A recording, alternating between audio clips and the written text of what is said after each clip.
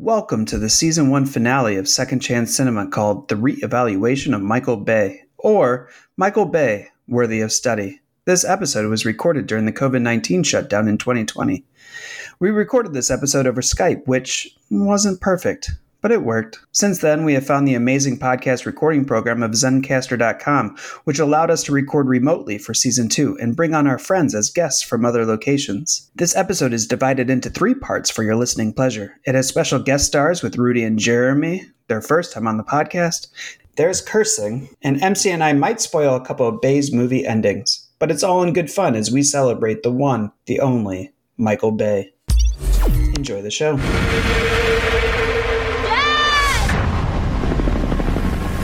I'm going to ask you this once. Where is Optimus Prime? He has an imagination the likes of which I've never seen. And he knows how to do it and what's going to keep you always on edge. My first day of work was things exploding, and it was terrifying. With Michael, he makes everything as realistic as possible around you, so you don't feel that ridiculous when you're out there, like having an argument with a robot that's not there. You're getting one take at it, too, and they've been setting this thing up for weeks, and then you show up, and it's like you can't flinch, you can't duck, and I mean, you talk about the heat that kind of thing generates. I mean, it's crazy.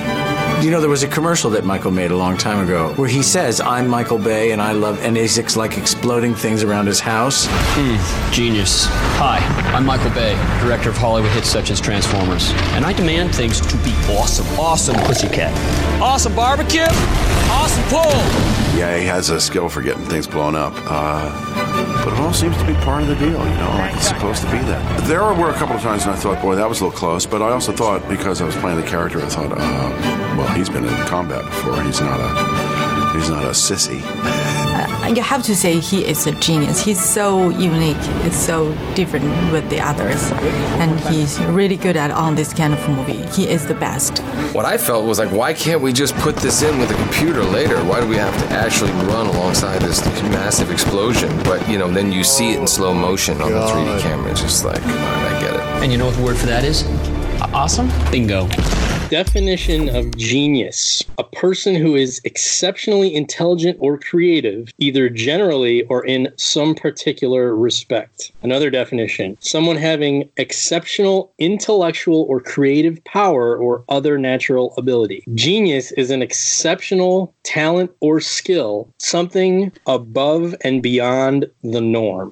Welcome to this episode of Second Chance Cinema, which is a bit of a departure from our regular format in which we try to give love to some of the movies we feel deserve it but haven't quite gotten it. And today we are going to explore a concept that we came across and decided we wanted to try out, where not a movie will be under scrutiny, but a director. And in this case, a director who is very divisive. That's probably the one word I would ascribe to him, meaning that you either love him or you hate him. I don't know that there's a ton of middle ground, but we can get into that. Michael Bay. I feel like there's not, if you're looking at the spectrum, I feel like there's love, there's and then there's hate. There's not I could kind of do without him. It's 1, 2, or 10. So that's fair. And I think Michael Bay, pretty much his films bring out those reactions in people. Right. And unjustifiably, too, I would say. Well, unjustifiably, what we're hoping to talk about is the negative, I think. Because I would argue, based on the definitions I just read, that Michael Bay's a genius. Mm-hmm.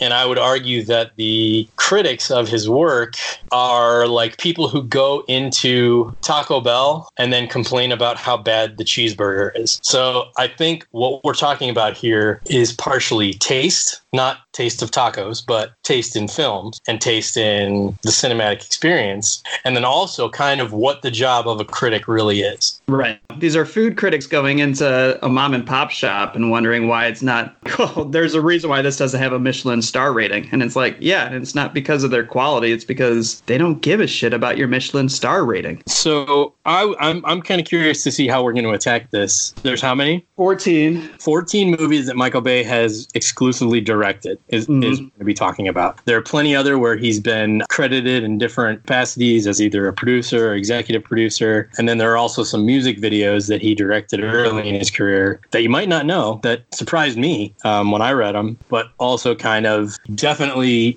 representative of, Michael Bay's style, and sort of just even speak to like an evolution almost that goes from then until now. I think it helps the music video experience. Like, I think like the directors that go through and get kind of like music videos themselves are supposed to be short stories. You got about 4 minutes to pitch the song, right? Visually. And most of the time you have like the low budget music videos that are like 10 grand that are just singers with the mic, and maybe there's a little dancing in the background or whatnot. And then you have the epics, which Michael Bay tackled with his like Meatloaf videos of like, I do anything for love, but I won't do that. Mm-hmm. Where you have a bigger budget and you got about 7 minutes. And if you're able to compact all that, like that is, and make it memorable. Like, I feel like everybody remembers Meatloaf's. If you see it once, it's in there, it's ingrained. Yeah. And now, so I think he did a lot of practice with that. Correct me if I'm wrong, and I know you're too humble to bring it up, but did you not write a music video? Yeah, I've written several. I've written about 30. Oh, really? That many? Yeah. Oh, I didn't know that. Yeah. So you have a, kind of an intimate knowledge of at least that sort of media. And then you've obviously written screenplays and stuff too. So maybe this is a good place to jump in. Well, first I wanted to ask about, are we going to try to do poetry here? Because we don't really have a trailer to play, which is usually when we do our poetry. Right. I didn't know if we were going to play a trailer for every movie, or I think we got to have like one poetry. So we got to like pick one movie that we would show the trailer for. Okay, maybe we can... Maybe The Rock? Let's play the trailer at the end of this episode. Okay. And we'll write our poem, our poetry as an ode to what we've discussed. How about that? Gotcha. Okay, so we just need to remember to do that. Speaking of remembering to do things, and this is going to be completely off base, but it's been forever since we've given them a shout out, and they gave us a shout out about a year ago. Vintage Baseball Podcast. We should give them a shout out. So we thank everybody for coming along and listening to the podcast. Before we get into the genius that is Michael Bay. Podcasting, there's about, I think, like 80,000 podcasts out there. We are delighted that you chose ours for your listening pleasure for this next hour or so. And we want to say that if you like our podcast, we have a friend that has one. It's the Vintage Baseball Podcast. And there's a sect out there that nobody really knows about of vintage baseball, where they play by all the rules set back in the golden days. Gloveless, they're catching with their bare hands. They're playing out in fields that have like trees and creeks running through them. And if you go out and see their games, they will teach you the history. And it seems like a great group of guys, and they get together and record a podcast. And so if you want to know the history of everything of vintage baseball, see where it's playing in your area, I would suggest checking it out. And I guess his name is Swamp Fox Frias is his podcasting name. So if you stumble upon that, I'm hoping to get him on our podcast at some point. All right. So to start, do you have the list of Michael Bay's films in front of you? I have the list of films, music videos, a couple of commercials that I really liked. Okay. Let's just run down the list. No commentary, just so everybody knows what we're working with. Can you do it chronologically? Is it chronological? Yeah, I can. I mean, there's so many music videos. I'll say the ones that probably you know. Okay. Fair. Greg Allman, I'll Be Holding On. Donny Osmond, Sacred Emotion. The Neville Brothers, Bird on a Wire. Styx, Love is the Ritual. Another Donny Osmond, which is My Love is a Fire. Chicago, Hearts in Trouble. Vanilla Ice, I Love You. Styx, Show Me the Way. Louie, Sitting in the Lap of Luxury. Donny Osmond, Sure Looking. Young MC, That's the Way Love Goes. Tina Turner, Nutbush, City Limits. I never know how to say this. The Divinals, I Touch Myself. Tina Turner, Love Thing. Wilson Phillips, You Won't See Me Cry. Lionel Richie, Do It to Me. And then the Meatloafs of I Do Anything for Love, But I Won't Do That. Rock and Roll Dreams Come Through, and Objects in the Rearview Mirror May Appear Closer Than They Are. And then after, then he starts getting into the movies, but he comes back and he'll direct music videos for artists for his soundtrack. So he did Faith Faith Hill's There You'll Be, Diana King's Shy Guy, and Aerosmith's Falling in Love is Hard on the Knees. So that's the music videos. All right. And then are commercials after that, or does he get right into movies? Well, he starts in commercials. So commercials and music videos kind of go hand in hand. And through the Institute, he directed and produced spots for like Victoria's Secret, Lexus, Budweiser, Reebok, Mercedes-Benz, Nike. But I think like his most famous commercial would be the Aaron Burr's Got Milk that stars the guy from Twister. And that was the Vienna Wood Dancing D, one of my all-time favorites. And now let's make that random call with today's $10,000 question. It's a tough one. Who shot Alexander Hamilton in that famous duel? All right, let's go to the phones and see who's out there. Hello, for $10,000. Who shot... Excuse me? I'm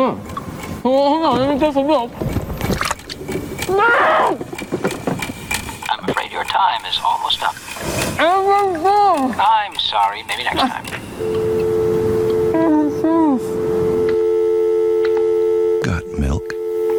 Oh, yeah. Okay. The one where what was it, like a radio call-in contest? Yeah. And he's got peanut butter in his mouth and he can't say the answer. And he's like he's an expert. Like he's got the bullet. He's got like the paintings. He's got the gun. Like that commercial was the moment of his life. That was like 8th grade. I feel like 7th or 8th grade. If you haven't seen that commercial, look it up. Look up Aaron Burr milk commercial. It's a good commercial. And I couldn't even get it out of my head when I went to see Hamilton the musical. Like I was like, did this commercial inspire?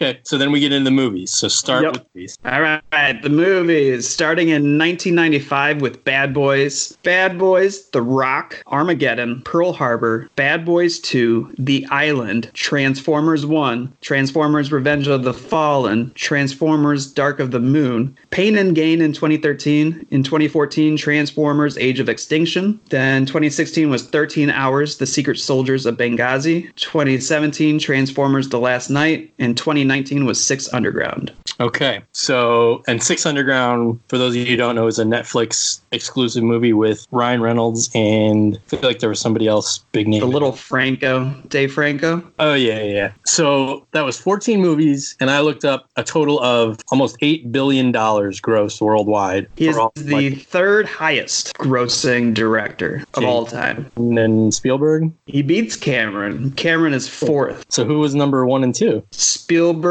and then Peter Jackson. Oh, yeah, okay. That makes sense. So it goes Steven Spielberg, Peter Jackson, Michael Bay, James Cameron, Yates, who did like the Harry Potters, Christopher Nolan, then Zemeckis. Okay, so here's something I noticed right off the bat.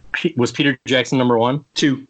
Okay, so Spielberg's number 1, and all of, or the majority of Spielberg's movies, I feel like, that I can recall at the moment, aren't based off of some universally revered, long-time pre-existing property, like Lord of the Rings. Correct. So Peter Jackson, the Harry Potter director, and there was another one, I think, on that list that you mentioned, all sort of, I don't want to say piggybacked on the popularity of their franchises, but I don't know that other than Transformers, which definitely accounts for a lot of Michael Bay's box office money, I can't think of another franchise that he's sort of, made a name for. Right. He was a producer on Ninja Turtles, both of those, I think. But other than that, I guess what I'm saying is that the majority of his movies are original. Mm-hmm. Is that fair to say? I would say that's fair to say. He's getting a lot of money through like the Transformers and the TMT. He gets a lot because he's such a visual director. The second biggest market after United States is China. Huh? And so if you do a lot of visualizations in your films, you're gonna hit it big over in the Asian markets. Right. Which, I mean, I don't think he's ever been shy about like, yeah, that's pretty much why I do what I do. I mean, the great thing about him, and probably what makes him so divisive, is the fact that he is not, he is not shy.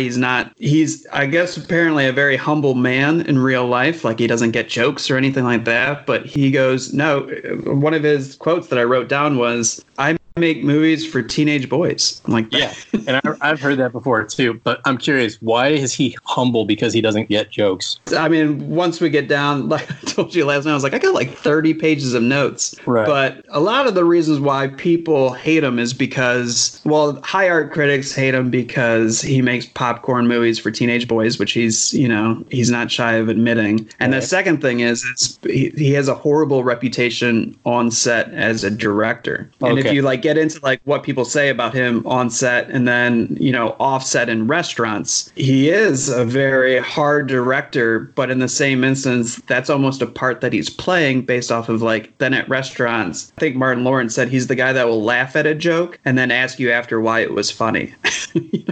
Okay, so now riddle me this. Stanley Kubrick, one of the great directors, right? Mm-hmm. Was he not notoriously an asshole on set? Probably. I mean, I'm asking because I know I've read stories about The Shining where he put Shelley Duvall through like days of hell to get a specific shot, just very, very methodical to the point of bordering on abusive stories. Right. Yet he's regarded as this high art revolutionary director, whereas Michael Bay, people just sort of dismiss it as him being a dick.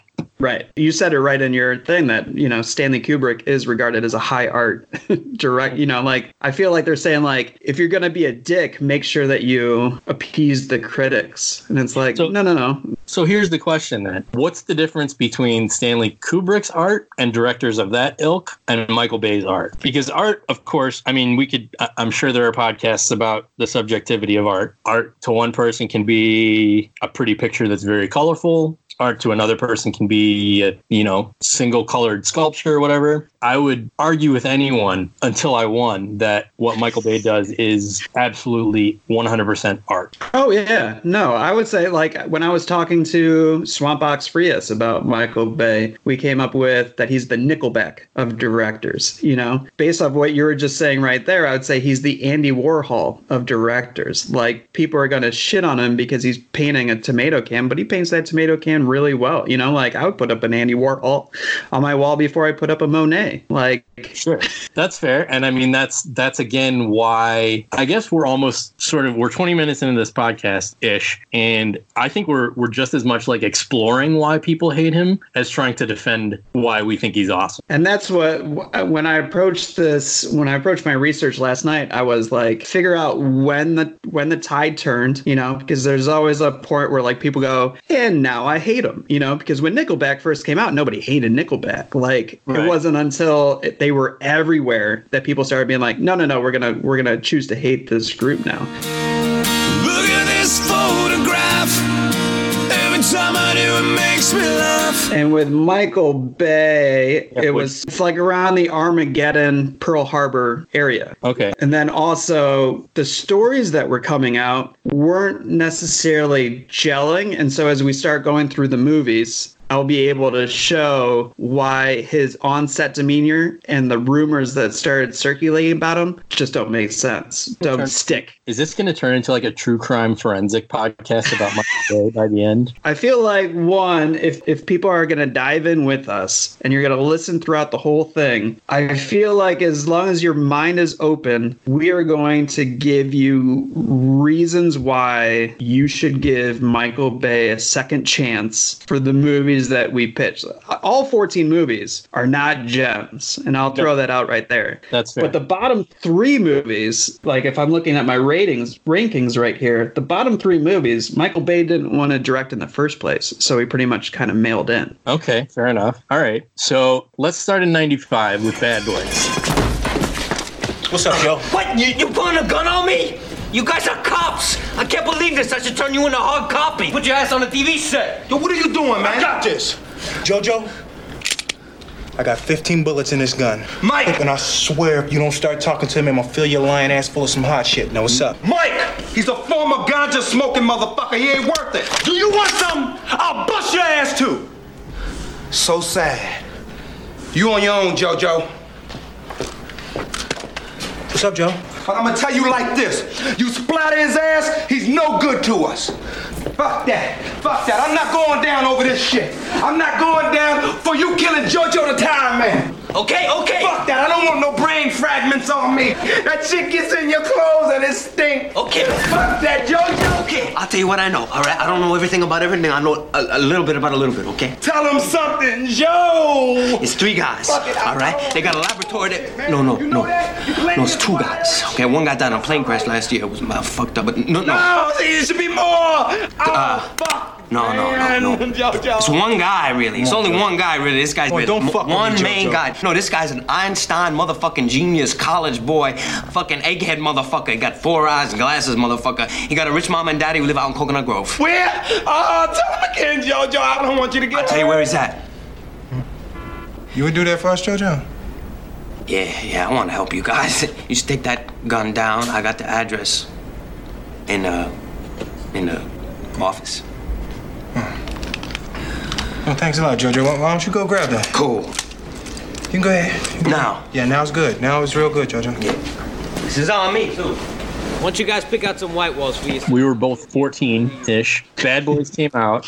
Was that Will Smith's first leading role? Yeah. Well, first, Will Smith, who was the TV star, right? Jerry Bruckheimer found Michael Bay after the movie was going to star Dana Carvey and John Lovitz. Oh, was that's going to be right. the original, too. I remember that. Yeah. I remember reading that, being like, what the hell? And it was going to be directed by Tony Scott, who is one of my top 5 directors of all time. I love Tony Scott. And Tony Scott did Top Gun and Man on Fire. Oh, right, Man on Fire. So then they were looking for stars, and they stumbled across Arsenio Hall, but Cleveland's own Arsenio Hall. Then they got Martin Lawrence, and I guess Michael Bay was driving down the street, and he saw Lawrence Fishburne, and so he shouted out the window, like, Lawrence, do you want to be in my movie?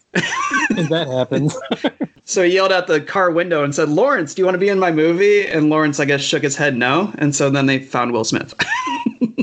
I can't imagine the whole Dana Carvey, John Lovitz thing would have been just its own silliness. But Lawrence Fishburne, so it would have been Lawrence Fishburne and Martin Lawrence? Yep. And they got Will. And really, so Michael Bay is fearful of what he calls movie jail, which is you got your first movie is like your first impression. Right. If it's bad, they're not really going to give you much of a chance. And he was good friends with David Fincher at the time, who's my ultimate number 1 director. Okay. And David Fincher probably warned him of this because David Fincher does Alien 3 and finds a little bit of movie jail. If David Fincher didn't do 7 right after that, we probably wouldn't have, like The Social Network and stuff that we do today. So they start doing Bad Boys, and I feel like this is where Michael Bay, I don't think he was an asshole on set before Bad Boys, but I feel like when you're working with big attitudes like Martin Lawrence is known to be and Will Smith is known to be, then Michael Bay goes, oh no, I have to step up as a director and get into people's faces so they know that this is my vision and this is what we are going to do.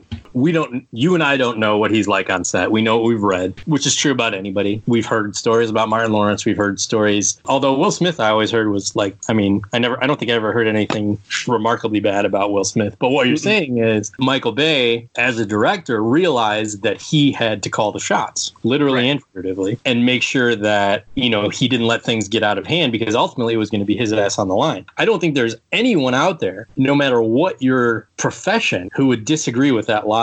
If it's your ass on the line, then you have to do everything you can, everything you know, and you're physically and mentally able and competent to do in order to ensure that you put forth the best effort and the best product. I mean, that's true in filmmaking just as much as it is in, corporate business or sports, the coach of the teams, the manager of the office. I don't think that's a remarkable mindset the way that the people who talk about Michael Bay so pejoratively seem to think it is. Right. Absolutely. And like the one example that I found was, or Michael Bay and Martin Lawrence in an interview, and Michael Bay says, by week 2, Martin was being a dick to me. And I was like, what is this attitude? And he didn't trust the white man. That was the deal. And Martin Lawrence says, that's exactly what it was. Michael, he has a certain bravado. One time he said to me, I need your notes on the script. And I looked at him and I said, Michael, yeah, I'll get the notes to you when I get to it. And he just looked at me with this blank stare like, oh, he did not. And so then Michael Bay says, says, eventually I took him aside and said, dude, what's your deal? I'm busting my ass to make you look good, make you look funny, and you just keep belittling me. And Martin Lawrence gives a speech and he says, I'm a black man that made it from nothing. And I said, you know what? I'm a white guy who made it from nothing too. I grew up in the fucking valley. And he said, instant respect. And Martin Lawrence said, I had to get to know him. We grew to be the coolest. So it's like right there, like he's tete-a-tete, you know, like where are you coming from? Because everybody wants to look good with what we're producing, you know? That was a Martin Lawrence quote. So yeah, there's room for interpretation and paraphrasing and stuff like that. But the line that got me was, I'm trying to make you look good and trying to make you look funny, which I think speaks to like what we're celebrating about Michael Bay as a director, is that he tried to make things, people, situations, even products like look cool. Right. To everything. To his audience, who he has very clearly specified. Right. I don't think he just makes, I think when he says, and this might be obvious, but when he says I make movies for teenage boys, I don't think that's literal. I think that's people who are able to have the sensibilities and appreciate the senses of humor and appreciate the imagination and that sort of thing. I think that's much, much more of an ambiguous description than just literally, I make movies for 12, 13, 14, 15-year-old boys. That's it. And I think if he came from commercials and he came from music videos, his visual aesthetic is every shot that you're looking at has to look good, you know, because he's there to like sell you a feeling or sell you a visual. So that wasn't even like the only thing. So you mentioned, or you brought up that Will Smith, you know, before this wasn't a movie star. He was the TV actor, the Fresh Prince. Mm-hmm. And both of them point to one scene in Bad Boys where Will Smith is running down the street.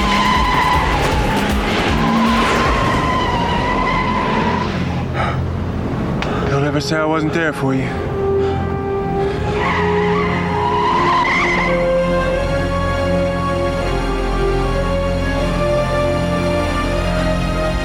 And women were screaming because Smith's shirt was flying open. Mm-hmm. And Smith argued with the shot. Not just women. That was a good scene. So Michael Bay asked Will Smith, he was like, take off your shirt and run with the gun. And Will Smith says, that's just on the edge of corny. And Bay was like, look, you're going to look like a movie star. So they shot the scene and Will Smith looked at the film or the daily right after it. And he said, fuck, I do look like a movie star. That scene right there is what Will Smith like attributes to the fact that now he's this, you know, he brought in the Willennium. What I appreciate about Michael Bay, this is kind of weird that I would jump from Bad Boys, which is his first movie, to Six Underground, which is his most recent. The action scenes in Six Underground I did not love, I'll be honest. It just was very, very, very confusing and very, I feel like it's one of those ones that I might like again on a second viewing, but the first viewing, I did not love it. But what I appreciated the most about it was that there were scenes in that movie that I don't believe anyone else in the film industry, maybe even the world, could imagine and then bring to film. Specifically, I'm talking about the scene. There's a scene in the kitchen of, I forget if it was like the bad guy's yacht or something like that. They do this whole thing with magnets where they like magnetize the kitchen somehow so that knives fly across the room and end up stabbing all the bad guys like in succession. That's probably not a far-fetched idea. I'm sure that he's probably not the first person to be like, oh, magnetize knives, throw them across the room. But the way it was shot and the way that it was presented was something that I don't think anyone else could do. And I think that just sort of, you know, cements his role as what I believe is a genius. So there's a film farther down where he talks about it. He's a director of action, which I think is the number one thing about Michael. Like if you like action, you like action sequences. There are things in Transformers in all 5 movies, and I did not like all 5 movies, but there are scenes in it where you're like, how does somebody wrap their brain around what they're going to pull off, you know, with all the moving parts that are in it? And Michael Bay literal moving parts like ears and stuff on Optimus Prime's head and all that, but also moving parts like, you know, the complexities of like a single scene, like where Optimus Prime transforms for the first time and he's got all this visual stuff going on, but then there's also this like sweeping camera and there's also this tension that's been built up. I remember when Transformers came out and there was backlash. Same thing with Ninja Turtles. When they both came out and people were like, oh, Michael Bay's going to direct them. And I thought to myself, who other than Michael Bay would you want to direct a movie about giant fighting robots and mutant Ninja Turtles? is like who would you want to do that? Right. Yeah. Well, that's what. So he was driving down the street once, and I think this is like a Bad Boys 2 reference, but he looked to the side and he saw no, this is The Island. He saw a truck carrying a bunch of cargo, and he was like, what if that cargo just fell off the truck? And then he writes it down and he puts it in a movie. You know, like he's just one of those people that goes like, that's a scene right there. I'm going to direct it in something, you know, like, and then you get scenes like he probably was sitting around and was like, what if somebody could control magnets on a ship? And there's knives everywhere, and then you get that. So it's kind of like he's painting a visual moving scene. Well, so which goes with what we're saying. That's interesting that you said that. The things falling off the truck isn't in just one of his movies. It's in like 5, I think. But the thing is, the first one I remember it from is from The Rock, where there's the chase with the Ferrari in San Francisco, and I think there was a truck carrying those like water cooler jugs that are all empty, and it swerves, and they all fall out and bounce all over the street. It looks really cool. And The Rock was what, 96? 95? Yep, 96. So 96. Fast forward 7 years later to 2003 with Bad Boys 2. He does that same trick again, but this time it's with dead bodies coming out of a meat wagon and landing on the hoods of cars. If you were to describe what I just described in terms of like a professional athlete who became known for his speed, and then over the next 7 years, he practiced and he developed his speed in such a way that it became like a level that nobody had ever seen before. Like that would be nothing but respect. But for some reason, because it's Michael Bay, you know, and he happens to have things falling off of a Budweiser truck that's a clear product placement, people just go nuts and shit on it. Right. I think the critics got into the audience's mind. The Rock had that big car chase through San Francisco with, first it was a Ferrari, and then there was a Humvee, then there was a dirt bike and all that kind of stuff. Moving forward, I don't quite recall Six Underground, but I feel like they drove through a cafe or like a museum. Museum, that's what it was. So it's like he's taken from like his first couple films, Bad Boys and The Rock, where there were these like really formulaic car chases. And now it's like, it's almost like him saying like, dare me that I can't do a car chase through a museum. But you look at these car chases that he does so well through Bad Boys 2 on the freeway, The Rock, like The Island, all these car chases, and yet he gets so much hate, even though the Fast and the Furious franchise is taking over the world. Well, that's a whole other podcast. I mean, you were talking about earlier, like the moment when people started turning against Michael Bay. I feel like the Fast and the Furious franchise with the trailer they just dropped is like close to that, because you know, the only thing that it was missing was a car jumping over a shark, in my opinion. And that's probably in the 10th one or whatever. That'll be in the 10th one when they go to space. But Fast and the Furious aside, what were we talking about? Oh, the car chases. So you have much, much more film experience than I do as a writer, as someone who's been, had a role behind the camera. What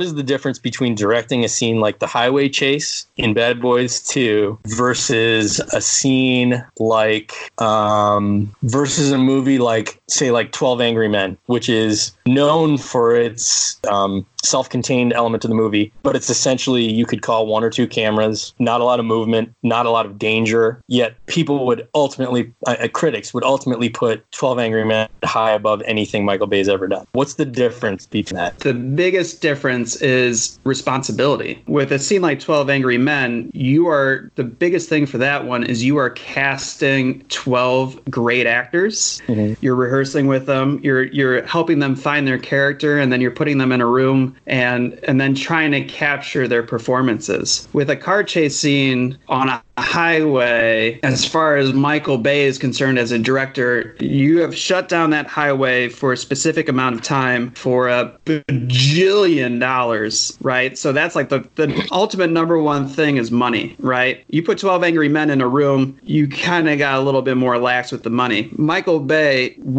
consistently has said that he comes in under budget and on time with all of his films, which is a rarity in the business. Like Clint Eastwood is the only one. Bay does that? that? Michael Bay comes in within budget because Michael Bay will also spend his own money if he's going to go over budget. And he started that with Bad Boys. And I think got a lot of respect from like the actors and whatnot because... I know that. What kind of money are we talking? Like thousands, millions? Yeah, thousands, millions. He's one of the highest paid directors as well because he takes cut from the box office. To do a car chase scene, you're the number one guy. You need to make sure that 250 people are all on the same page. One, because it's dangerous as shit. And two, because of all the working parts. The famous thing about the Bad Boys 2 car chasing is it was his car, the Ferrari that they were in, and it didn't get one mark on it, even though they're throwing cars at it. Really? And he was putting like stunt drivers and, kind of off topic, but not really. And I think Michael Bay will agree with this. Stunt people, I think should be nominated for Academy Awards, like for the best stunt of the year. Absolutely. Especially because of the danger that they're putting him in, and Michael Bay knows that danger, and they say like he is a bundle of nerves for the people that he's putting in harm's way for his movies. There's a famous scene from one of the Transformers film where Shia LaBeouf slipped like on a tarp and a sword went into his eye, and Michael Bay apparently was crying next to him on the ground because he thought he hurt his actor and just was visibly shaken, where Shia LaBeouf is like, what is this liquid coming out of my eye? And they had to like stop filming for a little bit and whatnot. But Michael Bay loves his people on set. He is just a bundle of nerves because he's got one day to get this car chase done, and everything is riding on his shoulders. Right. And think about being that, like in Bad Boys 2, think about being that guy where everything is riding on your shoulders and you're going to get shit on anyway because people, for whatever the fuck reason, hate you. Right.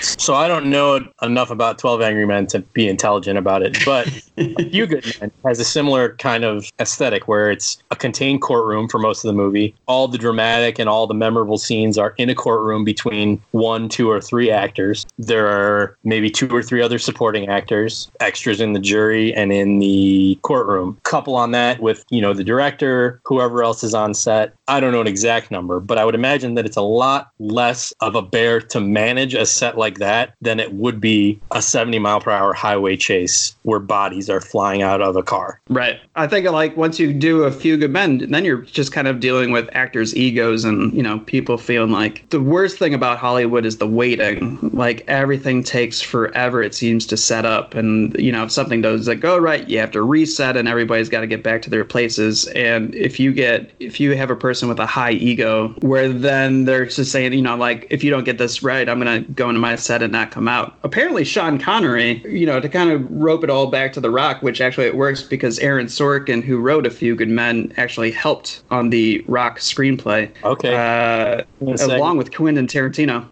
Really? Yeah. I feel like reading between the lines, Michael Bay has a lot of friends within the industry. Like, it seems like James Cameron's always there to help him out. Steven Spielberg, George Lucas, now Quentin Tarantino and Aaron Sorkin, David Fincher. But Sean Connery, is known to be hot and cold with his people. And this is now Michael Bay's second film, with the first one being with Martin Lawrence and Will Smith. Like, Sean Connery is got to be like in his 70s at this point. The studio called Michael Bay into the office to yell at them, and I guess Sean Connery was going to go to play golf and was in full-on Scottish golf gear and was like, oh, let me go with you. And so he walks into this meeting, and Sean Connery comes in behind him to talk to the studio, and the studio is going to yell at him, and Sean Connery says, leave him the fuck alone, and let's go back to make a movie. Stand easy.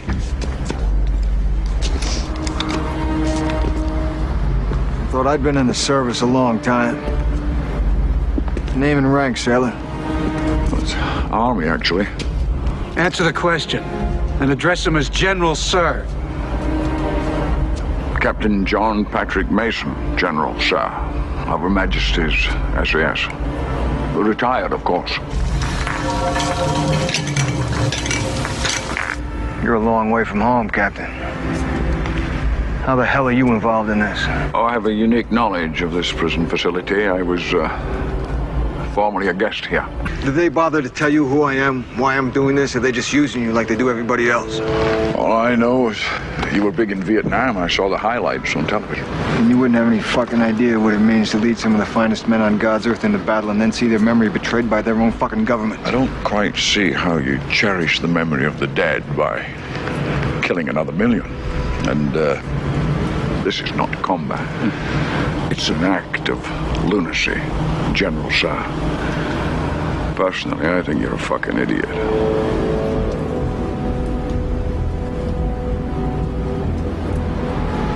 The Tree of Liberty must be refreshed from time to time with the blood of patriots and tyrants. Thomas Jefferson. Patriotism is the virtue of the vicious, according to Oscar Wilde.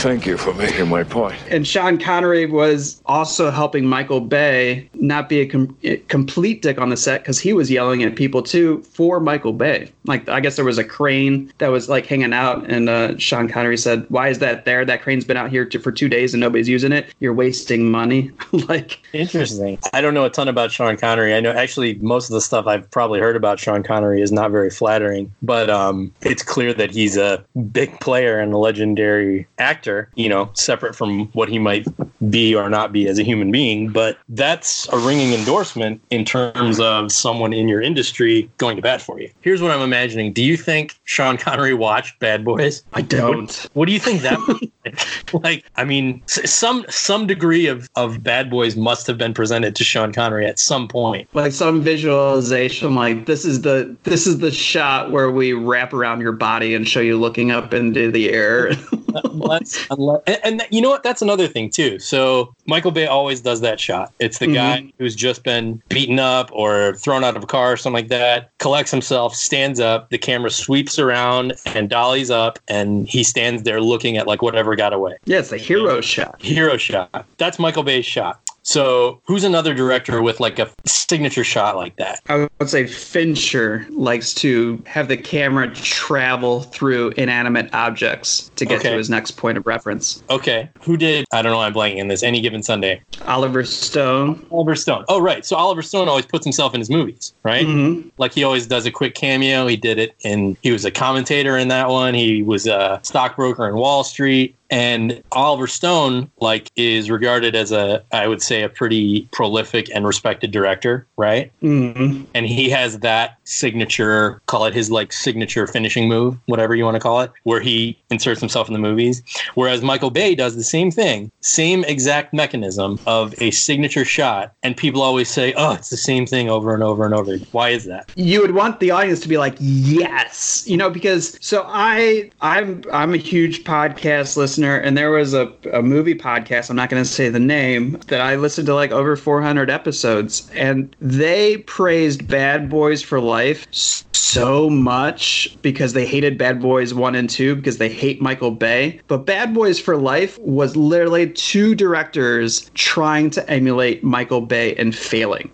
And that's the thing too, is like, here's another argument, I guess, for the whole genius thing. You know a Michael Bay movie when you see it. And I feel like as someone in the creative industry of making movies, that's a huge accomplishment. When so many movies look the same and feel the same, when you can make a movie and show 10 seconds of it to someone and be like, oh yeah, that's Michael Bay. Like, isn't that a huge deal? And there are like all the interviews of celebrities and other filmmakers that are talking about Michael Bay agree with that exact statement you just said. Like, you show 10 seconds and that's a Michael Bay film. Right. With high art directors, it seems like they get praised for something like that. Like, oh, classic Tarantino, classic Scorsese, whatever. But Michael Bay just keeps getting hit with, oh, the same Bayhem over and over again. And it's really, it's very, I won't claim to never doing anything hypocritical, but that's a really big example of hypocrisy, I feel like. Take an actor like Gene or Dustin Hoffman, as we were just talking about him in Outbreak. Like, Dustin Hoffman always just kind of comes off Dustin Hoffman-y, as we say, you know? Except in Hook.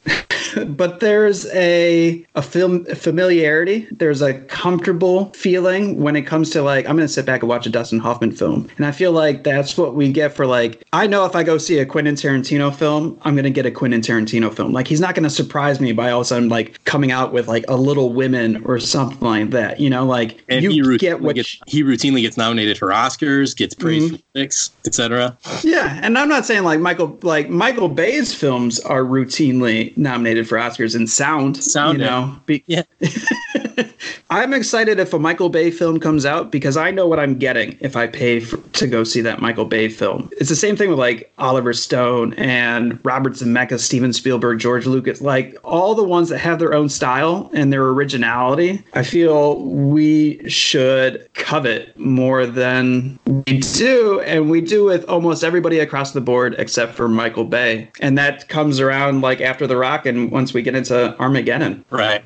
Okay. And that's how hand in hand does the hatred for Michael Bay go with casting Ben Affleck and Bruce Willis in the leads of Armageddon. So Armageddon's a big one that we could probably talk at length. So there's a montage in Armageddon that I feel like sets up that movie in a way where it's very clear that Michael Bay knows how to give stake in his characters. And it's the scene where Liv Tyler and Bruce Willis go back to the NASA center in Houston, and they're talking about which members of the oil drilling crew they're going to bring. And it's like a, 5-minute montage or something where they talk about, oh yeah, Steve, what's his name? Will Patton's character, try every casino in Sin City, and it's just these real short, quick, like barely 1 or 2 line descriptions coupled with maybe like a line of dialogue and a quick scene. But by the end of that montage, they're all pulled into the boardroom and you know exactly who each one of those characters is. Yeah.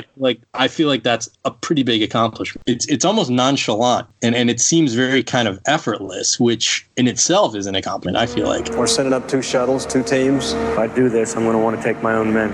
You got it. No, Mrs. Curleen, it's Harry Stamper. You see, Bear, you tell him Harry's looking for him. These guys get off this rig, they scatter. J. Otis Curleen, Bear. Probably the only black man on a big dog in Kadoka, South Dakota. Come and get Papa Bear! Max. You got a weight limit on the shuttle? Max. Hey, Mama! Oh, that's so sweet, Max. Hey, did you give me one of them yellow jelly bear claws? Are you in trouble with the law again? No, Mama. Maxie. I swear, Mama. You know I want Rockhound. We call him Hound because, well, he's horny. You might want to start with every bar in New Orleans. That is a big, shiny mountain. How long you been married? For 2 weeks. See this diamond? Yeah. It's not a diamond. Would you like another drink? Yeah. Sir, FBI. Nothing. We have a national security matter. Good for you. Let's go. Now. How old are you? Oscar Choice, spacey but absolutely brilliant geologist. He owns a horse ranch outside of El Paso.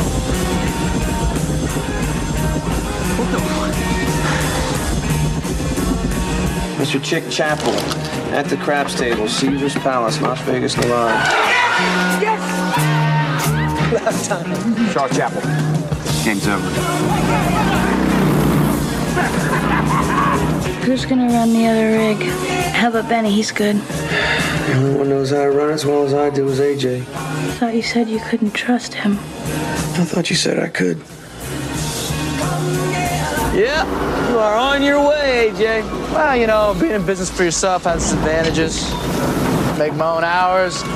Nobody shoots me in the leg. You don't got a gun on you now, do you? Oh, good. So I kind of wanted to get back to this whole thing about you asking me for help. Does that mean that there's actually a job that Mr. All Go, No Quit, Big Nuts Harry Stamper can't handle by himself? He needs my expert advice? Something like that, yeah. Well, no. I mean, is something like that, or is it that? You know, you and me got a real problem. You know, Harry, there are only 5 words I want to hear from you right now. Those words are, you know, AJ, I really look up to you. You've been a hero of mine for a long time, and I'm very impressed with your work. I'm emotionally closed off. It's like 11 words or something. You know what? How about just, AJ, I'm sorry, and I love you. No, AJ. There's not a job on the planet that I would want you to work with me on. I mean that. So what are you doing here? Barry, what's the job? The major hate against Armageddon was because high art critics felt like it was unbelievable. And actually, when I was talking to people about this Michael Bay episode, they're like, one particular stood out and was like, I just can't stand Armageddon. And I was like, what's wrong with Armageddon? He's like, oh, just, you're setting up a bunch of oil drillers to save the world or whatnot. And this all came out because Michael Bay took a geology course with a tectonic expert at Wesleyan, and the tectonic expert said, calamities happen. It's the plumbers who will fix the world. Oh, that's absolutely true. That's what we're going through right now. Yeah, no, you're absolutely right. The book World War Z, before it was a movie, the book's fantastic, and it talks about how, if there ever were an apocalypse, which who knows? Catch me tomorrow. As long as aliens are involved. Yeah, it's going to be the tradesmen, like plumbers, contractors, people who can build things, people who can make things safe, people who can refine things so that we can use them. Those are going to be the people who are of the most value. Mm-hmm. I think it's pretty easy to throw a stone at Armageddon and say, why wouldn't they just train the astronauts to be oil drillers instead of training the oil drillers to be astronauts? And my answer to that would be because you have to remember that it's not a documentary, it's a movie. I feel like sometimes people go into Michael Bay's movies expecting accuracy and even to a degree plausibility when these are the same people who were over the moon for E.T. and The Shining, which, are equally as implausible or as far-reaching, maybe, as oil drillers becoming astronauts. One of the quotes is, how do you make the fact that the world is about to blow up seem like a lot of fun? And that's Armageddon. Like, the movie has a lot of heart. The movie is probably one of the top 5 movies that could make me cry if I didn't fight it as hard as possible. Yeah. I never understood how people could turn on this movie that I think is one of the most fun movies that moves really well. That's the other thing with Michael Bay films. They move really quickly. If you're strapped to a seat in a movie theater, like, that movie is just going to just keep coming at you. Right. The thing you mentioned with Armageddon, and I remember, growing up as a kid, you used to see these, broadly painted characteristics of good movies were that they would make the audience cry. They would appeal to emotion. If you were a kid watching a TV show where the characters went to a movie and someone was crying in the audience, you were like, oh, they're seeing a really good movie. That's a movie that's really tugging at their heartstrings. Michael Bay does that. He did it with Armageddon. I could have teared up at the end of the Benghazi movie with all the ridiculousness that was going on there. Partially because my medicine lately has been making me a little whacked out, but also because it was another instance where he only took probably 10 or 15 minutes, if that, of screen time and it wasn't perfect, but to paint these characters as very human with a lot to lose, and then threw them in this terrible situation that wasn't their fault. And it was just tragedy after tragedy. If you're judging a movie's relevance and critical success by how it appeals to an audience on an emotional level, you can't neglect movies like Armageddon. Right. Even if they are ridiculous oil drillers cursing and spitting one-liners in space, I don't know a lot of people who aren't moved by the end of that movie. I don't think I would trust somebody that's not moved by the end of the movie. So I guess my point in that whole rant is that, Michael Bay just doesn't just do car chases and gunfights and knife throwing and action and robots and monsters or whatever. He clearly understands how to just yank tears out of an audience's face. With Armageddon, with Nicolas Cage, with Martin Lawrence, and with Shia LaBeouf, Michael Bay seems to have a knack of finding these actors that you will find out later in life or during the moment that are going through horrible things in their lives or being in a horrible mental space, and he gets these kind of raw performances out of them. Or I think Armageddon might be, to me, Ben Affleck's best work. I don't not Boiler Room. Boiler Room was great, but he had one emotion in Boiler Room. You know, like I feel like this. I think he gets the best out of Ben Affleck. Maybe David Fincher with Gone Girl, but David Fincher casted Ben Affleck probably one off of a Michael Bay recommendation. But Gone Girl is about a guy that you're not necessarily supposed to like, and Ben Affleck, you know, is kind of like a Michael Bay of actors, where for kind of no nonsense reason, maybe because he was in Jiggly or because the press blew up with the Bennifer fiasco, you know, through no fault of his own, people hate him. And you can't like explain it to people, you know, like you're like, why do you hate Ben Affleck? Oh, he's a horrible actor. No, he's not. No, like I would disagree with that. Like he delivers what he's supposed to on screen. But there's Armageddon. There's another actor that Michael Bay had to put in his place, like right off the bat. He saw Bottle Rocket with Owen Wilson and said, we have to get this guy in there. And then Owen, on the first day, Owen was an hour and a half late to set. And Michael Bay put out like an APB with all the PAs on Warner Brothers Law and says, call me when you find him. And every day on the Armageddon set costed $250,000. And so when Owen Wilson finally showed up, Michael Bay put his arm around him and says, oh, and you know what? I worked with Sean Connery, and I got to tell you, he was never late to set. And Owen Wilson was never late again. So like he like will go up and nip problems in the bud before they start. And isn't that the job of a director? So I mean, like, so that, you know, making sure all his ducks in a row, like he might be a dick about it or what people will say he's a dick, and realize everybody in the entertainment industry probably has an ego, especially if you made it, because there's a lot of no's in the world. So you got to be mentally tough in order to get past all the no's in order to get up to a level of like an Armageddon type movie. So, and to work on the film, there's got to be like 2,500 people. So that's 2,500 egos that Michael Bay has to be the biggest one on set. So nobody. Not even the biggest ego. He doesn't have to be the biggest ego. He has to know how to manage all the small. He has to know how to manage all the other big egos. Right. Like I think you can be, you know, we've both worked with bosses before, and some of the coolest, most effective bosses are the ones who are humble, but just know what to say to people. And like you were just saying, the Sean Connery comment about him never being late, like he clearly knew Owen Wilson was was an up and coming actor at that point, right? Mm-hmm. So he probably, you know, had some degree of admiration for Sean Connery. Also, I'm sure Michael Bay meant it as a jab, like, who the hell do you think you are, kid? And he was able to say that, assuming it's all true, that in that moment, nip that problem in the bud. When, you know, you hear other stories of stars just running roughshod over directors, or I keep thinking of like Tropic Thunder, when, you know, they're all going crazy at the beginning and Tom Cruise gets on and yells at the director, you're supposed to be controlling these guys and stuff. Like everything and I know that was a movie, I know that was fiction, but everything you've described based on your notes and your research is the exact opposite of that. Like that was a caricaturization of like the silliness of Hollywood. I mean, that's what it was, a caricaturization of the silliness of Hollywood, whereas you've just given piece of evidence after piece of evidence that Michael Bay like is a competent and good director. Or are they unsure what you're doing when you're out there moving the camera? Sometimes they're moving the camera and they're like, God, we didn't do that on Die Hard. And Sean Connery is like, you sure that's going to work? And I'm like, yeah, Sean, it'll work. What's the hardest thing you found for an actor to handle? Is it when the camera gets up to their face and they're supposed to do that kind of shot? Is that hard for them even though they don't say it's hard?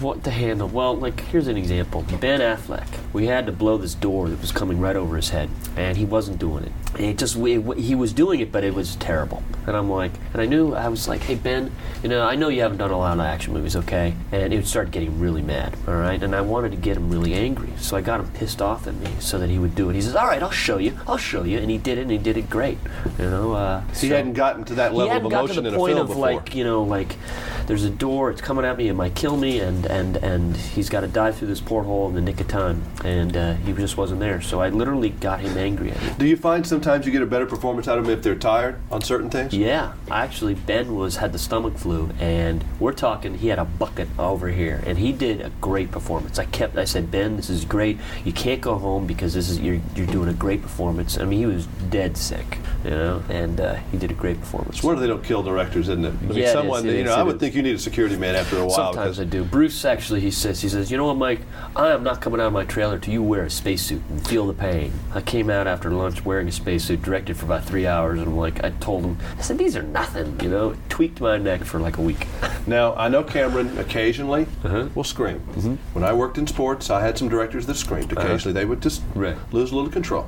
Do you ever go into the screaming mode, or are you more of a time bomb ready to go off? Oh, I'm not a time bomb. I'm a very open. I played sports, and it's like I always had tough coaches. So I'm on my crew, but we laugh a lot. But I'm tough. I'm tough in that I like to keep shooting and keep moving. Do people know when you're serious? Yeah, they know when I'm serious. This is the same crew I've worked with on The Rock, and do you pout? No, never. You're pout. I don't pout. Never pout. So when you're mad, it's pretty much obvious when Michael's not having his. I don't like stew. See, the thing is, I don't stew. I don't like sit there and just be angry. You go from 0 to 100. I get it out, and it's like, and then we laugh about it. Okay. 5 minutes later. Just trying to get into the psyche of Michael Bay. Thank you very much. Well, I'll charge you $50 for that, and I'll send you my bill. Thank you. So we were talking about, I think we should split this into 2 parts. Honestly, at this point, I'm thinking 3. Because there is one last thing on Armageddon to get to, because there's one thing that we have to talk about when we come to Michael Bay. And his biggest critique is his misogyny with women, right? And there's 2 huge episodes that were splattered all over the press that people point to and go, that man's a chauvinist pig, based off of his interactions with Megan Fox and Kate Beckinsale. Okay. So, but neither of them are on the Armageddon set. And I think this is the story that I'm about to parlay is a good prologue to what we get to. And it has to deal with Ben Affleck. So Ben Affleck, new guy on the scene, this is going to be his first major action movie. And Michael Bay right now is still working with Jerry Bruckheimer. And Jerry Bruckheimer is, famous for really catapulting Tom Cruise to the spotlight with the Days of Thunder and the Top Guns and everything of the world. So Ben Affleck gets to the set and they say they put him through the Bruckheimer Bay machine and told him look, you're no longer chasing Amy. You're going to have to go to the gym. You're going to get a tan. You're going to get a haircut. And then Jerry takes Michael Bay aside and says, Ben Affleck has baby teeth. Do you remember how Ben Affleck in Good Will Hunting and whatnot has those very small type baby teeth? I don't doubt it, but I don't recall that. So Jerry Bruckheimer's look, I fixed Cruise's teeth because I didn't like how they were filming. So we're going to have to fix Ben Affleck's teeth. And so to do Armageddon, Ben Affleck got a beautiful new set of teeth, which is now his smile that he has for everything. So the reason why this is a prologue to everything is because a lot of the misogyny that Michael Bay is accused of is based off of women's physical appearances. Right. And I think if you probably look at his body of work, it's physical appearance in general. This man, as we're talking about with the commercial work and with the music videos and everything like that, he has a specific visual aesthetic that he is going for. And if the actor is showing up to set, be them male or female, he is going to comment on their beauty. But because it sounds so much more horrible if a man does it to a woman, that's what blows up on the headlines, where I feel he literally changed the dental bite of Ben Affleck and nobody talks about that.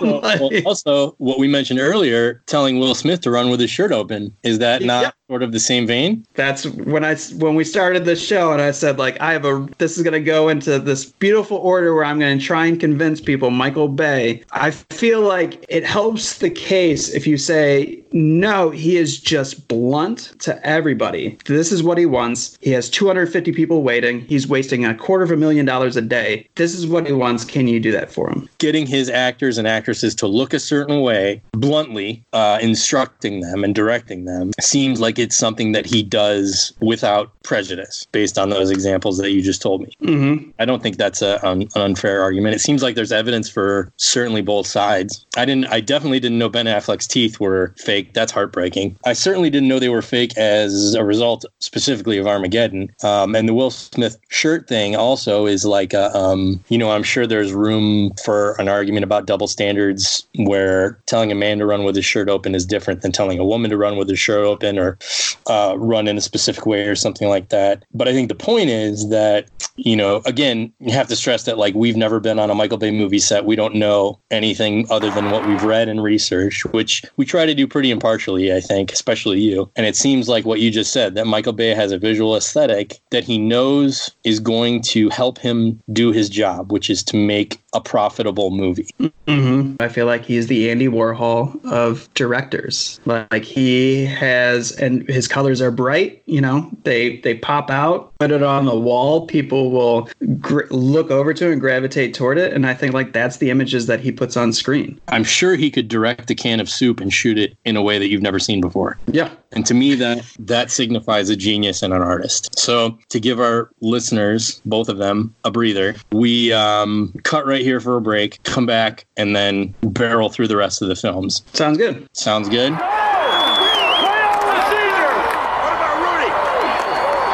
You brought him to the dance, so why don't you introduce him? All right, we're going to take you out with this special Michael Bay 3-part episode with the vocal stylings of a man named Swamp Fox Frias, who hosts his own podcast, the Vintage Baseball Podcast. So if you like the way that he sounds, he will tell you all about the rules and regulations and the history of vintage baseball with the VBB podcast. So this is his love letter. I would say it's a love letter to Michael Bay. Absolutely. This love letter to Michael Bay we're about to play, we actually received, I think, about 4 months ago when we were planning on doing this show.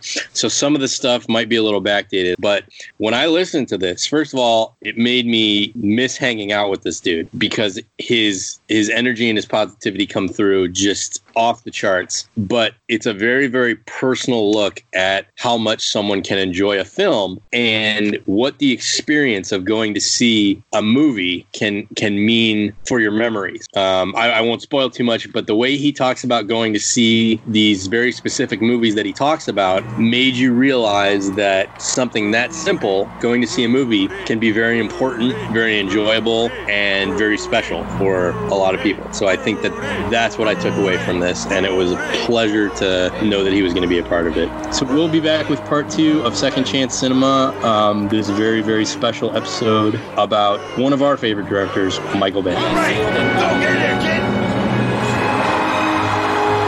All right. First, thanks Spro and MC for having me on the podcast. Big fan, longtime listener, first-time caller. So this is my defense of Michael Bay. So the case I'm going to make for Michael Bay is going to be centered around 4 movies. It's going to be centered around Bad Boys, The Rock, Armageddon, and Transform. It's a very, in the conversations that I've had with people now, having gone to college and majored in theater and studied acting and stuff like that, there are certain names that are mentioned that elicit the same reaction within those circles. Michael Bay is one of those. So when you would say like a Michael Bay film or Michael Bay, there's like an eye roll sometimes. It's like, oh, he's beneath us. But my first introduction to Michael Bay was in 1993 with the Meat Loaf music video, I Would Do Anything for Love. Now, if people know the song, and if you don't know the song, there's something missing in your life, and that song will fill that void.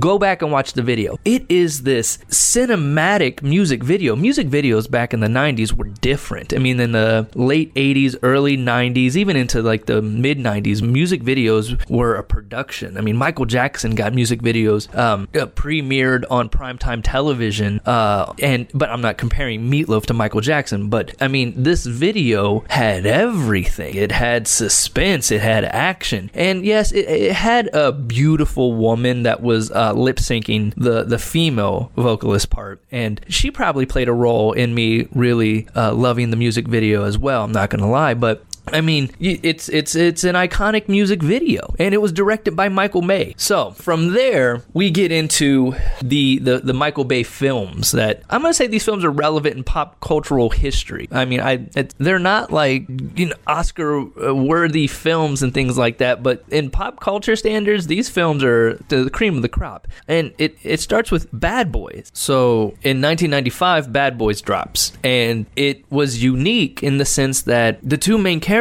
this was their first introduction to like action movie to the world, like, because you had Will Smith, who had minor parts in smaller movies, but was mainly known as the Fresh Prince of Bel-Air and known as like DJ Jazzy Jeff and the Fresh Prince, and then you had Martin, whose television show was only 3 years old at that time. So you had Martin coming in at the height of his comedic career, and you had Will Smith kind of like reinventing himself. He was wasn't going to be the Fresh Prince anymore. This was his introduction as a legit action star. And I mean, Bad Boys I understand I'm probably in the minority on this. I think it's brilliant. I love that movie. It really had everything. It catered to a wide range of audiences, because up until this point, I mean, you had Eddie Murphy in the Beverly Hills Cop series, and then 48 Hours. But I mean, you had two of the largest stars in the African American community spearheading this action movie, and they knocked it out of the park. And it had such a cult following. I don't even want to say cult, because it was a blockbuster movie, but Bad Boys had such a following that they came out with Bad Boys 2 in the early 2000s. And that was appointment viewing as well. Like, I went to go see that movie in one of the only remaining drive-ins in Columbus, Ohio. I was driving then 1999 Plymouth Neon red Carterosa. I spent all day detailing her and cleaning those windows myself. So when I was going to be at that drive-in, I was going to have the best view at the whole place, because it was Bad Boys 2. And that's what it deserved. So get there, and the young lady I was dating at the time fell asleep mid-movie. Slept through most of it. That relationship did not last long. Anyways, but I mean, he didn't miss a step. They picked up from where Bad Boys left off and gave you even more for Bad Boys 2. And at this point, I mean, so Martin had a few movies come out prior to that. Nothing to like the Bad Boys success. And then at that point, Will Smith had established himself as an action movie star. So I remember in college reenacting like scenes from this movie with Spro. We would just, go back and forth with lines, and our roommates thought we were crazy and people looked at us weird, but it was this bond that we shared. So that, I mean, Bad Boys holds a special place in my heart. And then shortly after that, it's almost like, in the same state, because Bad Boys takes place in LA, and then they go a little bit north to San Francisco, and then you kind of get the opposite Bad Boys with The Rock and Nick Cage and Sean Connery. Now, that movie was Michael Bay. The thing that I think about when I think about Michael Bay films is that shot where it's like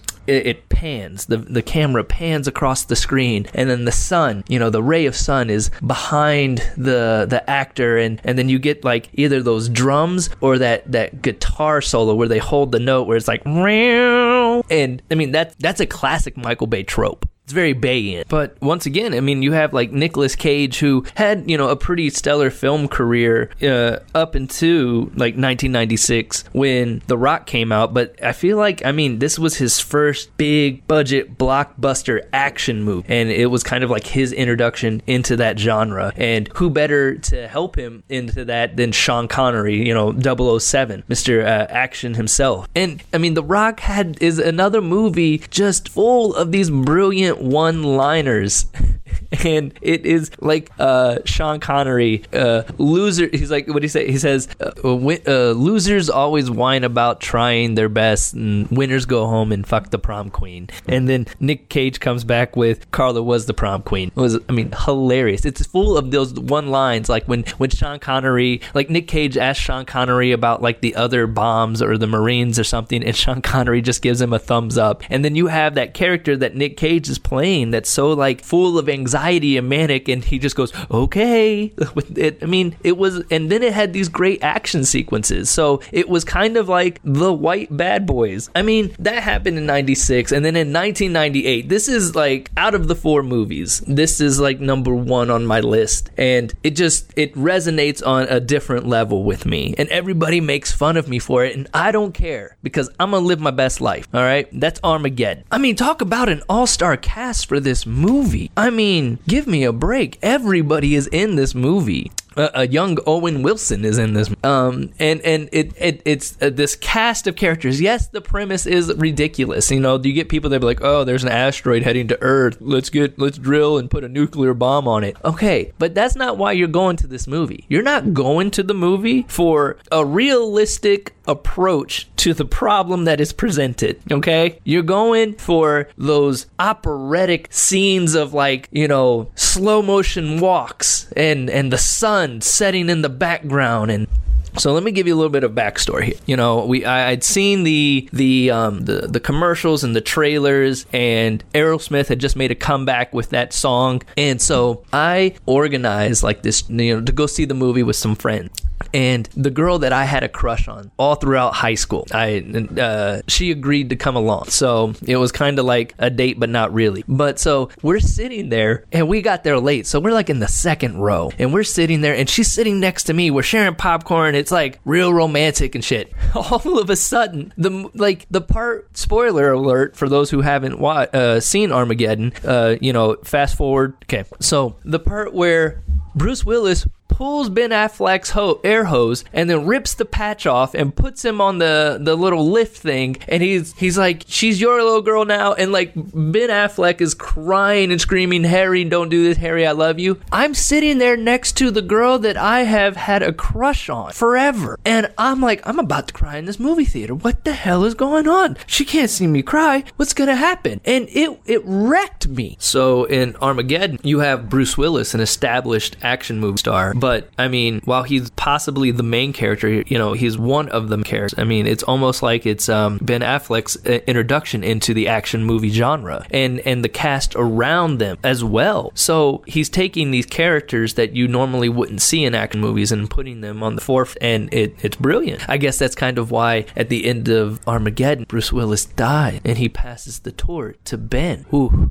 That's deep. I'm gonna have to take a second here. I literally, after that movie, I went out and bought the soundtrack. I think I probably still have it somewhere around here. The CD of the actual soundtrack from Armageddon, and I listened to that for the summer of 1998. It was on a steady rotation. I mean, and that's something Michael Bay utilizes pretty well, the music in the movies, whether it's the score or the original songs for the soundtrack. But, I mean, that movie in the summer of 1998 made a lasting impression on me as a young child, as a young adult. But all of these movies, Bad Boys, Armageddon, Bad Boys 2, all led to a culmination where Michael Bay had, you know, laid the groundwork, and you know, I had been converted to a believer of Michael Bay films, and in 2007, he releases Transformers. Now, I feel like that his movies were all made specifically for me. So, being a kid of the 80s, yeah, the Transformers cartoons, the Transformer cartoon movie, having the toys, and then this director who has made dope films that I love is now going to bring them to the big screen. I had to go see it. Now, gosh, I was living in New York when this movie came out, and like it was like close to $50 to go see this movie for like 2 tickets, and I was broke, but this was Transformers, and I was gonna make the sacrifice. Yeah, I was gonna have to miss a meal the next day, but I was gonna see Transformers, and it was worth every penny. That movie was on point. Yes, everybody can talk shit about, you know, Transformers 2 and 3 and 4 and make fun of that, but the first Transformers movie was damn near perfect. And I even did, like, I remember it was the first bootleg film I bought in New York, at the place where I would do my laundry, at the laundromat. There was always this lady selling you know, DVDs and movies, and I remember purchasing Transformers from her for $5. It was such a horrible copy too, but I didn't care because that movie was dope. So here you had, once again, like Michael Bay kind of doing what he had done with Bad Boys and Will Smith and Martin Lawrence. So Shia LaBeouf was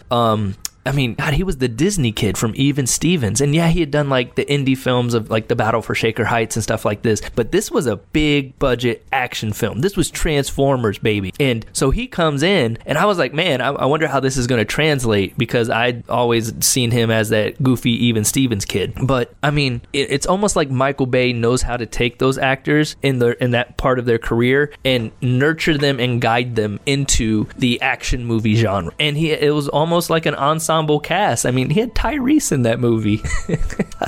And, you know, it was because he was in Fast and Furious 2, but he hadn't launched his Fast and the Furious, like, action movie campaign yet. So, I mean, getting into Transformers was, you know, his first step into that door. And once again, it checked all the boxes of a Michael Bay film. Did it have, you know, those epic scenes of, you know, heroes slow motion walking, or, you know, the sun setting in the background during like the golden hour and glistening on the movie star's face, and it the music. The one scene that came out, I was sitting in the theater and I actually, because I'm sometimes loud when I watch movies and I say things out loud. It's the scene where Sam and his friend are getting ready to leave the park, and he sees Megan Fox's character walking down the road, and Bumblebee turns the radio dial and it pops on Drive by the Cars, and I love that song. So when that happened, I went, shut up.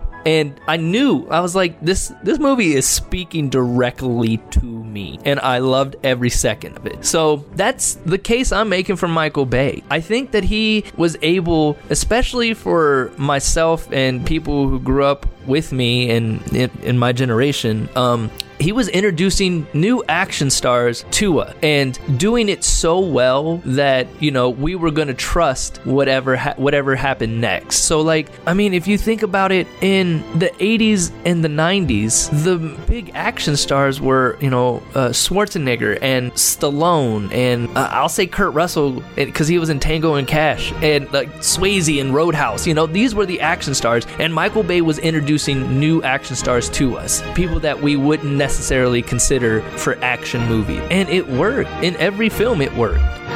And these are just the ramblings of 15 and 14 and 15 and 16-year-old Rudy, but it makes sense.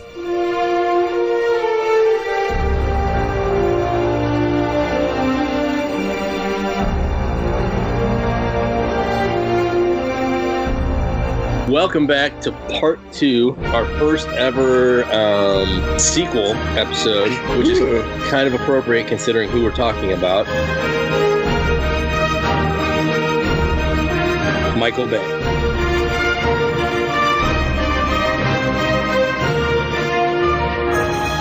So after Armageddon is Pearl Harbor.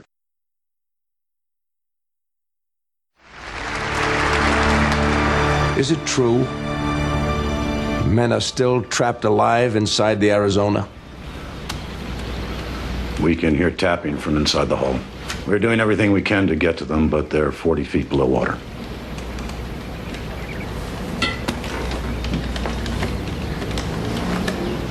We've been trained to think that we're invincible. And now our proudest ships has been destroyed by an enemy we considered inferior. We're on the ropes, gentlemen.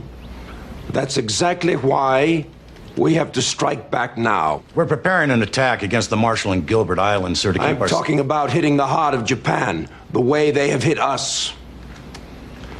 Mr. President, Pearl Harbor caught us unawares because we didn't face facts. This isn't a time for ignoring them again. The Army Air Corps has long-range bombers, but no place to launch them. Midway is too far, and Russia won't allow us to launch a raid from there. Admiral? Navy's planes are small. They carry light loads and have a short range. We'd have to get them within a few hundred miles of Japan and therefore risk our carriers. And if we lose our carriers, we'll have no shield against invasion. Does anyone in this room think that victory is possible without facing danger? We are at war. Of course there's a risk.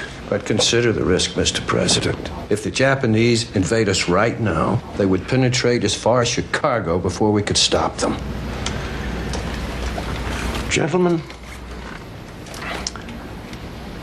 most of you did not know me when I had the use of my legs. I was strong and proud and arrogant. Now I wonder every hour of my life why God put me into this chair.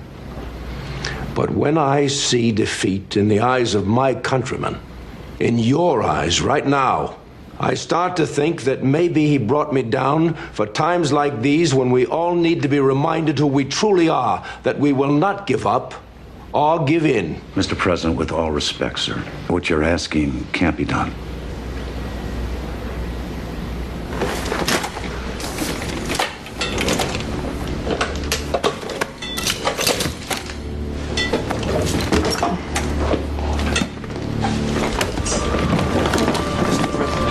President. Get back, George. Get back.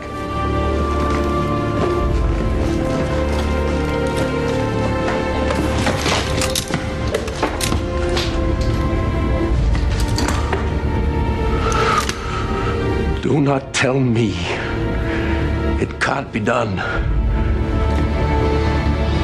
And knowing that, like, in the future, Michael Bay and James Cameron will talk a lot, I feel like Pearl Harbor was, in Michael Bay's world, was supposed to be his Titanic, which this is 2001. There are probably movie theaters that are still showing Titanic on their screens still, you know, even though it's been 2 to 3 years, because Titanic was just one of the biggest movies of all time. And so this is kind of the same formula where you have a horrible event that happens in history, and to tell the story, you interweave a love story throughout it. And this love story is a love triangle of Josh Hartnett, Kate Beckinsale, and Ben Affleck around Pearl Harbor. The research that I did, it seemed like more Michael Bay-isms of he was a dictator on set, but in the same instance, the set seemed crazy. Like they had actual P-40 fighter planes. One producer, his description was, "One day I was on the way to meeting with Michael on a battleship at Fort Island, complete bayham. I passed a squadron of Zeros chasing 2 P-40 fighter planes 40 feet above the deck, guns blazing, followed by the camera ship. Then watched fireballs exploding on a nearby frigate as burning stuntmen leaped into the water. Then saw another Zero come around and buzz our battleship as Cuba Gooding Jr. fired back with a .50 caliber 15 feet over my head, and it wasn't even 10 a.m. yet." It seems like the set was crazy. It seemed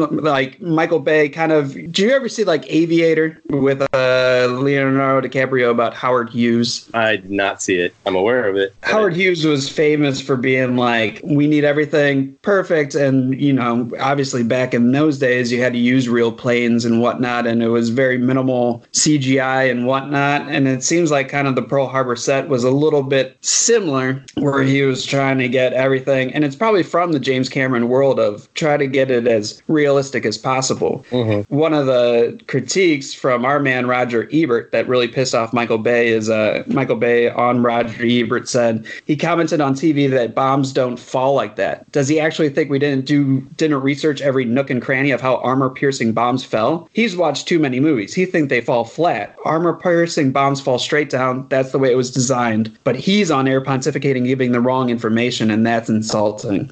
So this is when he starts fighting back with the critics too, which is not going to earn him any favors. No, I like that he said Roger Ebert has seen too many movies, because I feel like a lot of people say that about like Michael Bay and Michael Bay's kind of like sensibilities and Michael Bay's fans. Like, you know, it's ridiculous. You've seen too many movies. That's a very like condescending thing to say, or at least when every time I've heard it said, it's meant in a condescending way. But this is where the first bit of misogyny happens with Kate Beckinsale on Pearl Harbor when he said that she needs to work out, which I think he tells every actor. And this is before Underworld Kate Beckinsale, so I don't think she was about to do Serendipity. She was kind of like a romantic lead on most of her movies. Then he did an interview, and what he said was, "I didn't want someone who was too beautiful. Women feel disturbed when they see someone's too pretty. I'm not saying Kate's not pretty, all right? She's very funny, could hang out with the guys. She's not so neurotic about everything like some actresses. When you look at Titanic, Kate Winslet is pretty, but not overwhelmingly beautiful. That makes it work better." Not a great thing to say. No. Kate Beckinsale is obviously a very pretty woman, so I find anyone. I'd find. What'd you say? I said gorgeous. Oh, so I guess my point is that I feel I would be confused to find anyone who had like a gripe with her being the leading lady. Like, who's that guy that's upset that Kate Beckinsale is the leading lady? I mean, I think the only thing that it could be is like she just didn't do anything. You know, like this was her first big leap. He was probably answering it about a bunch of people, considering the fact that Josh Hartnett he's never been somebody's like favorite. I remember he was finally getting accolades when he did Penny Dreadful, which was a TV show about like a horror TV show. And I really liked Josh Hartnett. Like, I liked him since like The Faculty. But Kate Beckinsale was just kind of doing I think like the Pride and Prejudice type films, the Jane Austen novels, until this. Did he deny saying that he told her to work out, or was that like a... No, he never really walks walks back anything that he says. Oh, this is sounding like an apologist, but he told Ben Affleck to work out, didn't he? Right, Will Smith, like thinking about it, like I was like, I don't know, yes, it is misogyny if you do it against women, but if you do it against everybody, does it take the misogyny away? Like that was probably my thought yesterday evening after we recorded was if you hate everybody equally, but if he says bad things about everybody, is he still a misogynist, or is he just a person that is blunt and doesn't really walk back his words? And a dick, kind of. Right. I don't know. I think that's a whole other podcast that's out of our league.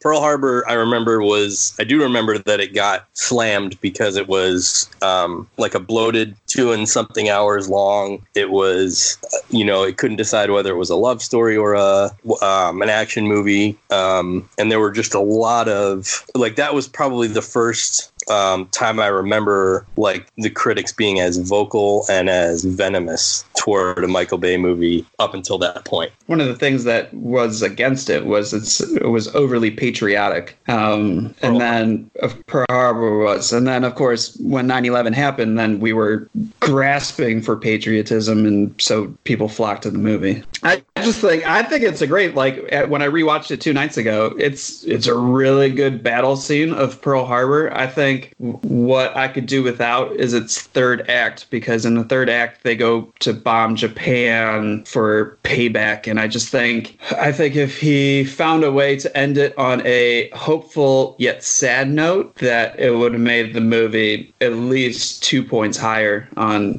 any critic's scale instead of finding it vengeful. Yeah, finding like a happy, vengeful note. Okay. Would just be my studio rewrite. And I'm sure that in doing that, anyone involved knew that it was going to be divisive. What came after Pearl Harbor? Bad Boys 2. Okay, 2003. Who the fuck are you? I'm Mr. Burnett. I'm Reggie. What you doing here? Came to take out Megan. What? I came to take out Megan. How old are you? I'm 15, Mr. Burnett. Motherfucker, you look 30. Show me some ID. I don't have none on me. You don't have no idea? Get your ass up against that wall. What the fuck's your problem? You think you know it all? You little young Thundercats. You got joints on you? No. You smoke that shit? No, sir. You trying to get my daughter high? You smoke that shit? Nigga, who that is, It's dog? Reggie. Who the fuck is Reggie? Came to take Megan out. What you want, nigga? I'm here to take his daughter out. What's your name? Reggie. Well, no, I heard the motherfucker say your name, Reggie. You taking Megan out? Yes, sir. How old is you? 15. Shit, nigga, you at least 30. This is Mike. You fight? You can fight. Oh, you motherfucker, you can't fight. Look at you. Look. Mike. No, I want to know if the nigga. I want somebody gonna take my niece out. I want to know if the nigga can fight. Somebody might come say something. The nigga can't fight. She can't go. This is Megan's godfather, okay? He just got out the joint. Why you putting all my business in the street? Why you putting all? I just got out of jail and I ain't going back. I ain't going back. What's wrong with you? No. You acting all scared, nigga. You ain't never seen a gun before? Mike, stop pointing the gun at the boy, man. Nigga, look. Don't you disrespect me in front of company. All right, let the gun go off. You don't nigga, you a big old, tall, ludicrous looking motherfucker, ain't you? You rap? No. Move, nigga. Hey, look. Get out the way. Hey, If I see you okay. on the highway, get the fuck out of my way. Hey, Mike. Now listen, have my daughter home at 10:01. If she ain't home at 10:01, I'm in the car, okay? Lock, loaded, and hunting your motherfucking ass down. Do you hear me? And I'm Speak going the with fuck him. up, Reggie. And if I'm there, you know what it's gonna be? Chitty, chitty, bang, bang, nigga. That's what it's gonna be. Marcus! Oh, Reggie, baby, I am so sorry. Please forgive Megan's dad and his silly friend. You a virgin? Yes. All right, keep it that way. Ain't gonna be no fucking that night. Baby, the red shirt's nice. I like that. You guys have a good time. You ever made love to a man? No. You want to? No, sir. Hey, have a good time, baby. So an article comes out now that I think is in the Hollywood Reporter, but somebody put, "Is Michael Bay the devil?" is the headline of it. Quentin Tarantino calls Michael Bay and says, "Don't worry, last year they called me the Antichrist." And that was his pep talk.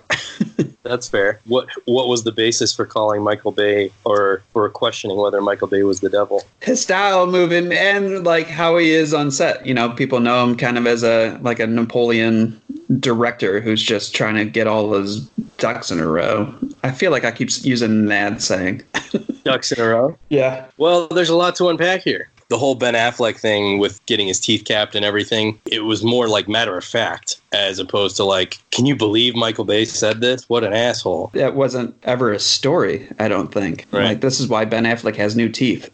Well, we'll have to wait till we get to Transformers, and because I think Megan Fox is the one that blew up that whole interaction or whatever it was between them blew up and sort of discredited and demonized Michael Bay as like, you know, type 1 misogynist. And that's why I'm glad that we're on Bad Boys 2 now, because Gabrielle Union stars in it. And the one thing I love about Gabrielle Union is she's a straight shooter. Like, you know exactly where she's coming from. She was just fired from one of those reality shows because I forget who it was, so I don't want to name names, but somebody on there made an anti-Asian joke. That's right. And that's right. I don't want to speak without knowing it, but I remember that she spoke up against it and got herself fired. So Gabrielle Union's quote on working with Michael Bay.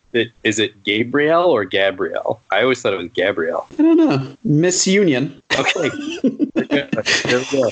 Great song. On Michael Bay says, you know, when people talk about the very first time they did drugs, being in a Michael Bay movie was like my drug. It's like I'm chasing the dragon, and I've been chasing that experience ever since. So it sounds like she loved working with Michael Bay, you know? Well, see, that's another thing that I can't, like, I get that I know nothing about the grueling life of being an actor in a Michael Bay movie, but like if you're on set with giant robots and fun, fast cars, I feel like it would be like spending a day at an amusement park. So, like, I'd be interested to know why an actor who agreed to be in a Michael Bay movie wouldn't love that. Right. You know what I mean? This movie gets a lot of hate from critics. I thought you were going to say Cuba, but go on. No, critics. And really, a lot of the hate has to do with like the overuse, or what they call it, or what they quote unquote say is the overuse of like the N-word. It's always very weird to me when white people just comment on the N-word in general. Like, I have no opinion, I guess, on it, like either way. But and this is one of the main reasons why I stopped listening to the other movie podcast that I was listening to, because it was just three white guys in a room saying that Will Smith and Martin Lawrence are using the N-word. And I was like, this is ridiculous. Like, this is not something to focus on, considering the fact that Bad Boys 2, in some of the walks of life that I have had to do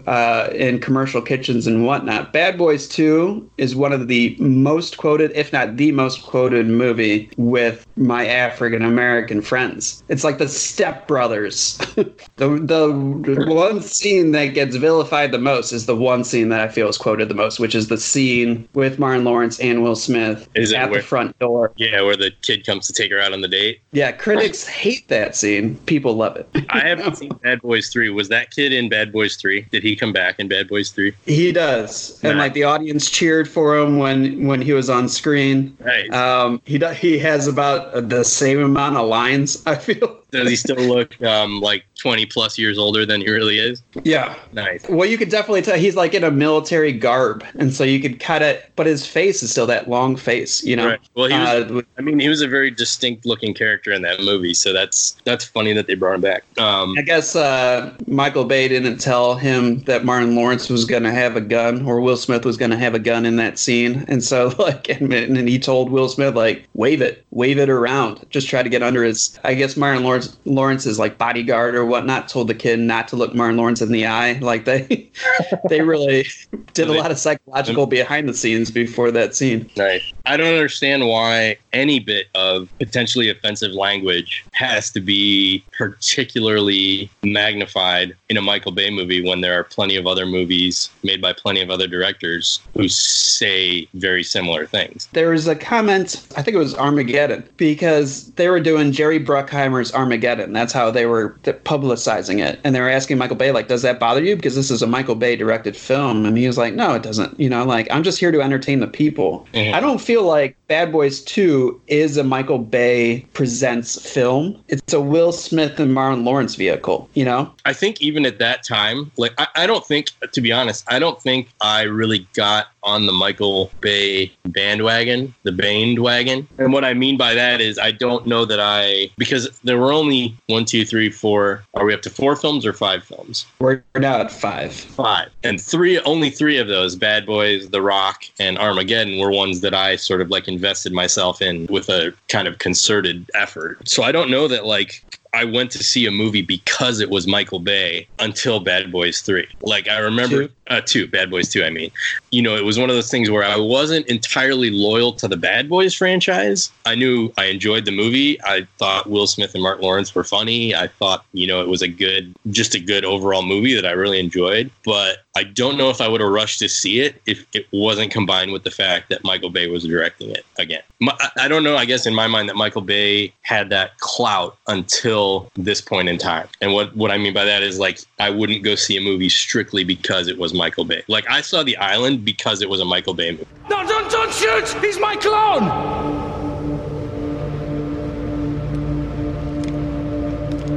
I'm Tom Lincoln! What? No, I'm Tom Lincoln! He's lying! Shut up! I own you! He's I'm Tom Lincoln! Don't point a gun at me, you frickin' idiot! He's the clone, look at him! I'm not a clone, I'm Tom! No, I'm Tom! He's lying! Point it at him! No, I'm not! Shut up! Shut up, you're a clone! Shut up! I'm Tom Lincoln! I'm Tom Lincoln!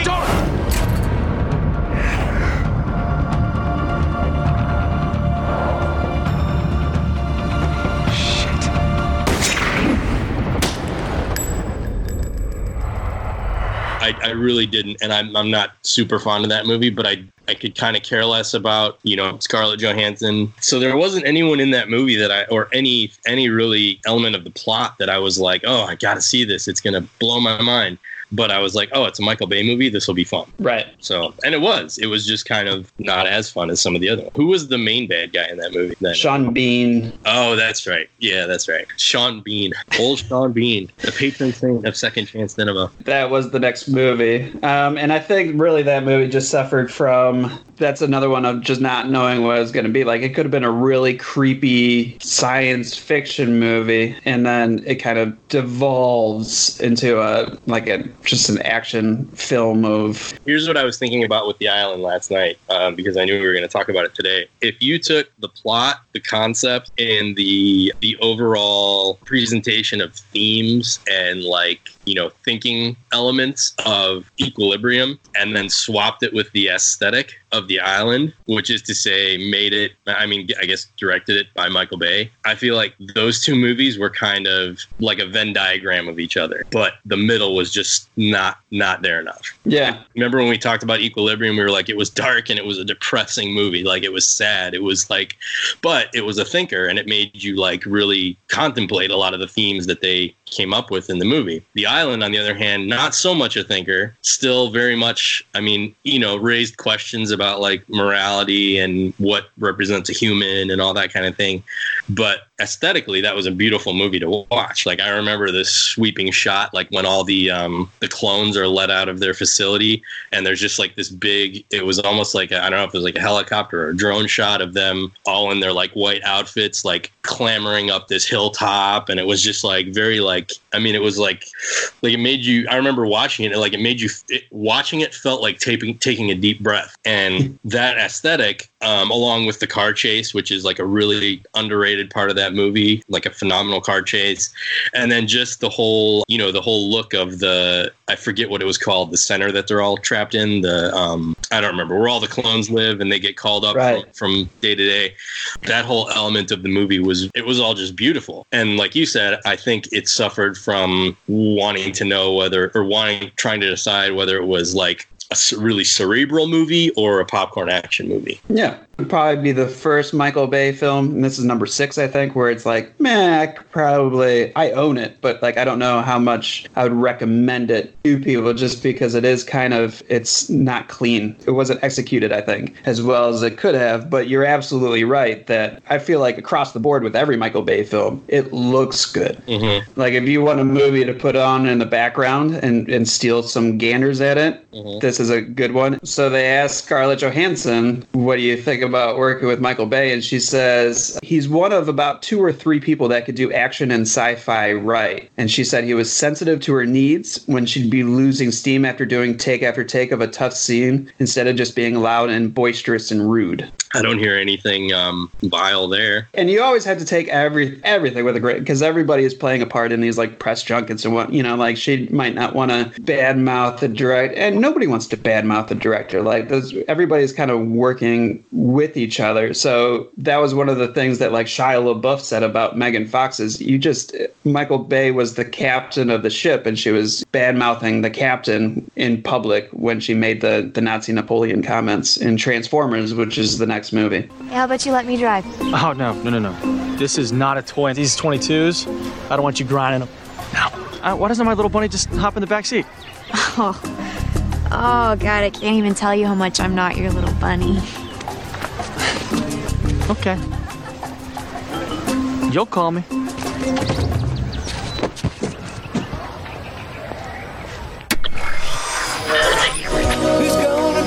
Shut up. Hey man, what's wrong with your radio? I'm driving home tonight. What? She's an evil jock concubine, man. Let her hitchhike. She lives 10 miles from here, okay? It's my only chance. You gotta be understanding here, all right? All right, well, we put her in the back. I'll be quiet. Did you say put her in the back? I called you. Miles, I'm not putting her in the back. You gotta get out of my car right now. It's a party foul. What rules? Bros before hoes. Miles, I'm begging you to get out of my car, okay? You can't do this to me. You gotta get out of my car right now.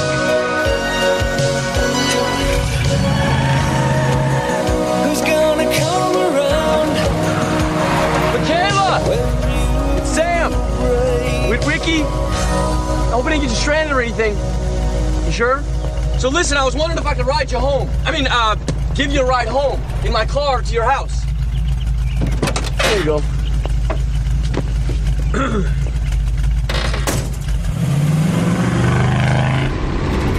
So, No. Come on. Sorry, just working out the kinks, it's a new car. Oh. This radio is like, it's an old radio too, so. Look, this isn't something, I can't get this radio to stop. Look, I wouldn't try this on you, Because this is like a romantic thing that I'm not trying to do. Not that you're not worthy of trying something like this on. I'm a friend of yours. I'm not a romantic friend. Romantic friends do this. I'm not that friend. I could be. Just pop the hood. Now that's a good segue then, because that whole thing, from what I remember, was more offensive and incendiary to Steven Spielberg, being one of the executive producers of Transformers. So when she came out with the critique of Michael Bay, comparing him to Hitler and the Nazi regime on a movie set, I just remember seeing Steven Spielberg's name a lot next to the reasons why she was.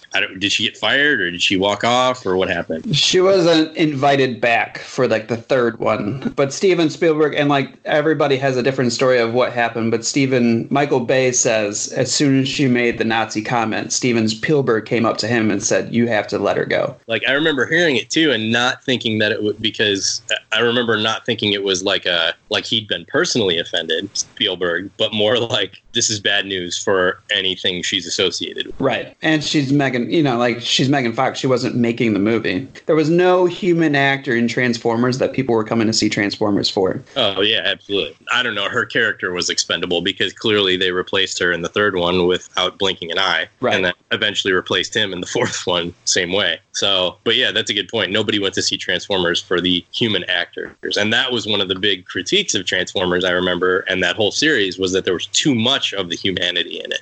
There was too many, there weren't enough fighting robots. There weren't enough Transformers. It was mostly Shia LaBeouf's kind of coming of age story with his pet Autobot and whatever. Personally, that didn't bother me. I walked out of seeing the first Transformers movie, went to my car, and for a split second, as I was looking at my car, because my old car looked like a cartoon pretty much anyway. Mm. At my old car, I was for a split second, I was turn into a robot.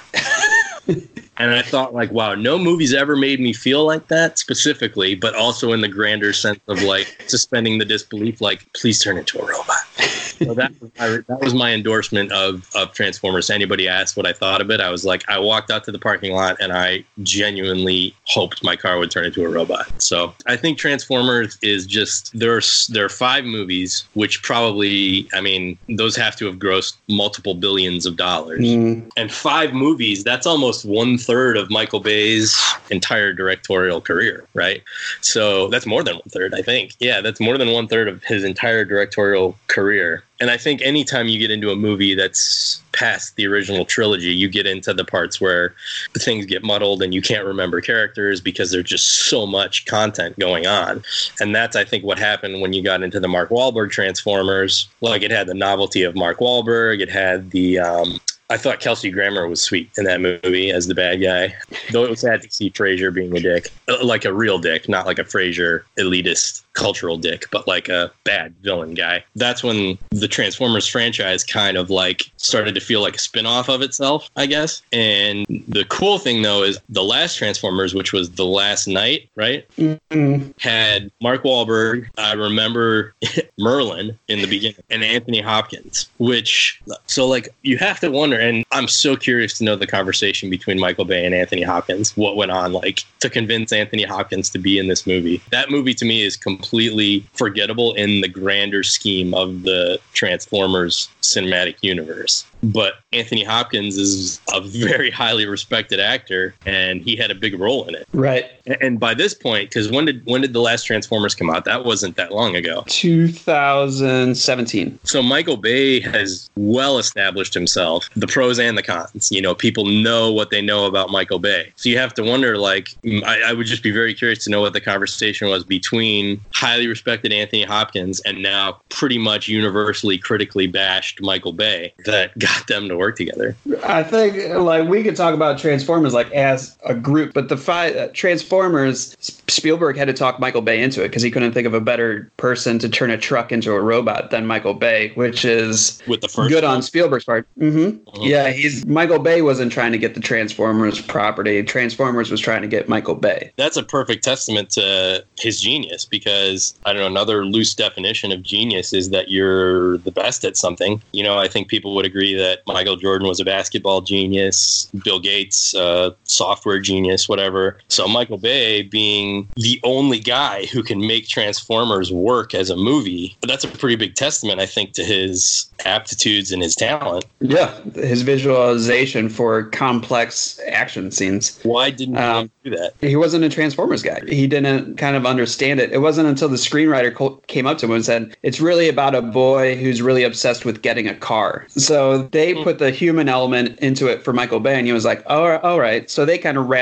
you opened it perfectly with saying, like, the critique was there was too much humanity in it. And I feel like the Sam Witwicky character with Bumblebee and Megan Fox is like the first time Michael Bay really goes into a coming-of-age story with a boy and a car, you know, and everything. Well, yeah. He probably is a lot of the Sam Witwicky character. The human element of Transformers 1 was it's a boy and his dog story. I mean, it's a boy and his companion that he meets that's, you know, it's like fish out of water a little bit. And you're right, he becomes an unlikely hero by helping the Transformers save the world. And I think that was lost a little bit in the second one, because by then he was like this, not so much an unknowing hero, but more like a reluctant hero, I guess, like an actively reluctant hero. Like, I don't want to do this. This isn't me anymore. I'm not part of this. I just want to go to college and all that kind of stuff. And then in the third one, might be my favorite, that felt like a straight up military movie. I felt like I was watching something like Black Hawk Down. Like at the end, when they do the whole siege on Chicago, and it's like they have to infiltrate Chicago past like the Decepticon perimeter and work their way up to steal all the pillars and stuff like that. Like, that was thinking action, I guess, than just like popcorn action. I really liked that one a lot. Plus, Leonard Nimoy was sweet as Sentinel Prime, but whatever. So when these movies are coming out, like, now you got the studio heavily involved, and so they're like, all right, well, this movie is going to come out July of 2011, you know? So not only do you have the stress of putting together a good movie, but from origination generation of idea, you have a deadline set for like 2 years to put all these moving pieces together. Mm-hmm. The second movie happens or is slated to happen, and then the writer's strike happens. So there's that period there where a lot of people, a lot of properties can blame. I sincerely like the second one as well. In the same instance, I truly enjoy Shia LaBeouf work, and I like to see him on screen. But Revenge of the Fallen comes out in Transformers is 2007. Revenge of the Fallen is 2009. Dark of the Moon is 2011. So it's like bam, bam, bam. And with the Dark of the Moon, you could tell that Michael Bay does Transformers 1, likes what he did, likes his work. And the studio, of course, loves the money that's coming in for it. And so they go, you're going to do the sequel. And so everybody comes back for the sequel, except for the fact that the writer's strike happens. And the writers for the sequels say that Michael Bay put them into like a hotel down the street from him, so he could just walk over and just randomly show up in their hotel room and say, are you working? Like, where are you at with the script? We need this script. Like, so he kind of sequestered the writers for himself. And then with the third one, he was like, all right, I need to take a break and just kind of reset my mind or whatnot. And, you know, kind of told the studio, yeah, we could do a third one, but we'll do it in July of 2012. And then the studio went to the media and said, yeah, the third one's coming out July of 2011. So they forced his hand with the third one. Let me ask you this, as someone with more experience in the industry than I have, what is a director's role in actually writing and producing the script? Right, directors have final say. Director takes it and goes, okay, this is the movie I want to make, and most directors will be putting in their own notes and whatnot without the writer's input at all. And then the studio goes, we'll let you get away with this, we'll let you get away with this, we want this changed. And a director, based off of really who he is, like usually probably like the first movies or whatnot, if he hasn't cemented himself, will have to do everything the studio says. But as you get bigger, and what we're always talking about with Michael Bay and Quentin Tarantino and whatnot, you have these directors who have enough clout and enough ego to tell the studios, nope, this is my movie. You know, like there's not going to be a director's cut of Transformers 3 because what comes out is my cut. Interesting. Okay. And so as you're saying that, I remember one of the big critiques of all, I mean, I guess Michael Bay's movies in general, but all the Transformers movies specifically, was like you'd read a lot of reviews that were like, just a 2-hour fest of boom, bang, pow, explosion, robot, car chase. And basically like distilling it down to those very like visceral elements of Michael Bay's movies. So my question would be, why is that bad? Why is that a legitimate critique, or is it a legitimate critique of a film? I don't think it is. It's his film. Like, I think if you go to a Michael Bay film and you're pissed off that something blew up, why did you go to a Michael Bay film?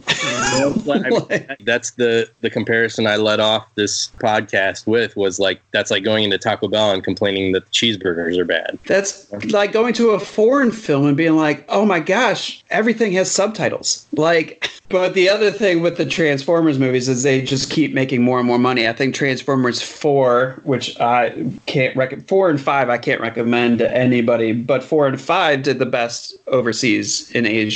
Well, that's because Michael Bay, as Michael Bayist, is China's second coming of a director. Well, he and most, I think, like the later half of the fourth movie was all in China, right? And like I said, I don't quite remember the fifth one. The thing about Transformers, and I don't know that a ton of people know this, is that the toys came first before the media properties. So the toys existed as these cars that turn into robots and planes that turn into robots and robots that turn into planes and cars. And then they were like, this is a great idea to make a TV show out of, cartoon out of. So the media came after the toys, and the media is really what established the lore of the Transformers, like gave Optimus Prime his characteristics and gave Optimus Prime his personality and his voice and his presence as basically like a pop culture icon. So Michael Bay was, I feel like the movies took that one step further. It was like the toys, then the cartoon and the comics, then the movies sort of really just built on this kind of like backwards universe, because usually it's the other way around. It's the movie, cartoon, then the toys, or the toys and then the cartoon sometimes. But this was like, I don't want to say it was unprecedented, unprecedented because that's, you know, maybe giving a little too much gravitas to the situation. But like to take the next step of a almost universally beloved property like the Transformers cartoon and comics and toys, and then evolve that's, I feel like the critiques of him disrespecting the Transformers universe or whatever, I feel like those were really unfounded because he didn't. Even though the cars and the truck modes look different than the original cartoon, which I could kind of either take or leave. Like, I love the old square front semi-Optimus Prime, but I thought the new Optimus Prime looked pretty cool too. If the first one didn't exist, I'd have no problem with the second one, I guess is what I'm saying. But people were really like up in arms about that. And it's that whole thing of like, oh, you've ruined my childhood. And right. But it's not your childhood anymore. It's someone else's childhood. That's why kids now play with the new Optimus Prime toy that they got when that movie came out because they loved it so much. And, you know, Michael Bay is getting all these critiques of being a second-rate director. The Transformers movies, despite how, you know, they're supposed to be entertaining children and everything like that, there's 3 directors that are behind the scenes helping Michael Bay with the Transformers movies. James Cameron comes out and wants to help him with the 3D imagery. He goes, you know what Transformers needs? It needs these 3D cameras, because James Cameron is an auteur when it comes to developing new filmmaking, you know, technology. Yeah, that's what he's doing with Avatar, you know, and he's always been on that. So he wanted Transformers 3 to have the 3D technology and had to walk Michael Bay how to use it. George Lucas comes out, probably with, you know, we have Steven Spielberg producing it. George Lucas comes out and goes, hey, if you're going to do these movies, let me teach you about getting a little slice of the pie when it comes to the toys and everything like that. So now Michael Bay is making 15% on all the toys that are sold in relation to the movie based off of George Lucas helping him with that business plan. Your favorite director likes Michael Bay. It's kind of what I want to like point out. That should be the tagline of these episodes is, believe it or not, your favorite director loves Michael Bay. You have Aaron Sorkin, Quentin Tarantino, David Fincher. All these people are Michael Bay fans. George, like, it's just incredible that not even people like to shit on him. Not even like fans, but like defenders of Michael Bay. Yeah. Like saying the exact same thing that the stuffy critics, saying the exact opposite of what the stuffy critics are saying. Let's cut here. We'll call this our second intermission, and then we'll come back and wrap up with Pain and Gain, 13 Hours, and 6 Underground, and then call it a Bay, right? Call it a Bay. All right. We will be back with part 3 on Second Chance Cinema. Relatively straightforward. Ridley Scott. Do you think sometimes then that maybe particularly in the sci-fi area that the CGI, the effects and stuff has got over the top? Yeah, the cart is before the horse. The horse is the story, but suddenly the horse is secondary to the cart. So you're watching certain things occur. That said, you know, Michael Bay's, this digital masterpieces. Is the big digital film with what do you call them? Oh, Transformers. Transformers. That's hard to do, and so people may laugh or love it. I admire it because I haven't got the patience to do that, but he's got that kind of brain that makes it work, and it's inordinately successful. So that's the only film I can think of where digital process is worthwhile. You're breaking up! Michael has a top-notch, world-class crew. He readily admits that. They're pros. There's a reason why Michael brings all these people back. A, they're the best in the world at what they do, and B, they have this crazy ability to put up with Michael Bay. This has to be all grips on hand with this thing. It is not to move under the tail. You understand me? Yes, sir. All right, am I very clear? Yeah. Good. He has to be General Patton. It's the only way to get these movies done is to have that mentality. I don't think you could be a sensitive, sweet guy and get all the cogs moving. You couldn't. Working with Michael is tough. Working with Michael Bay it's not a picnic. Working with Michael Bay is difficult because when you arrive to the set, as soon as my feet hit the cement, I'm off and running, and we don't stop till we wrap.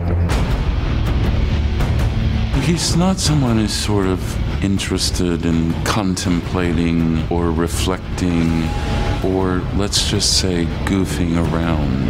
This pace, I love it. That's good. When you're in Las Vegas with Mark Wahlberg and Michael Bay, going to Las Vegas with Michael Bay is like double Las Vegas, I would think.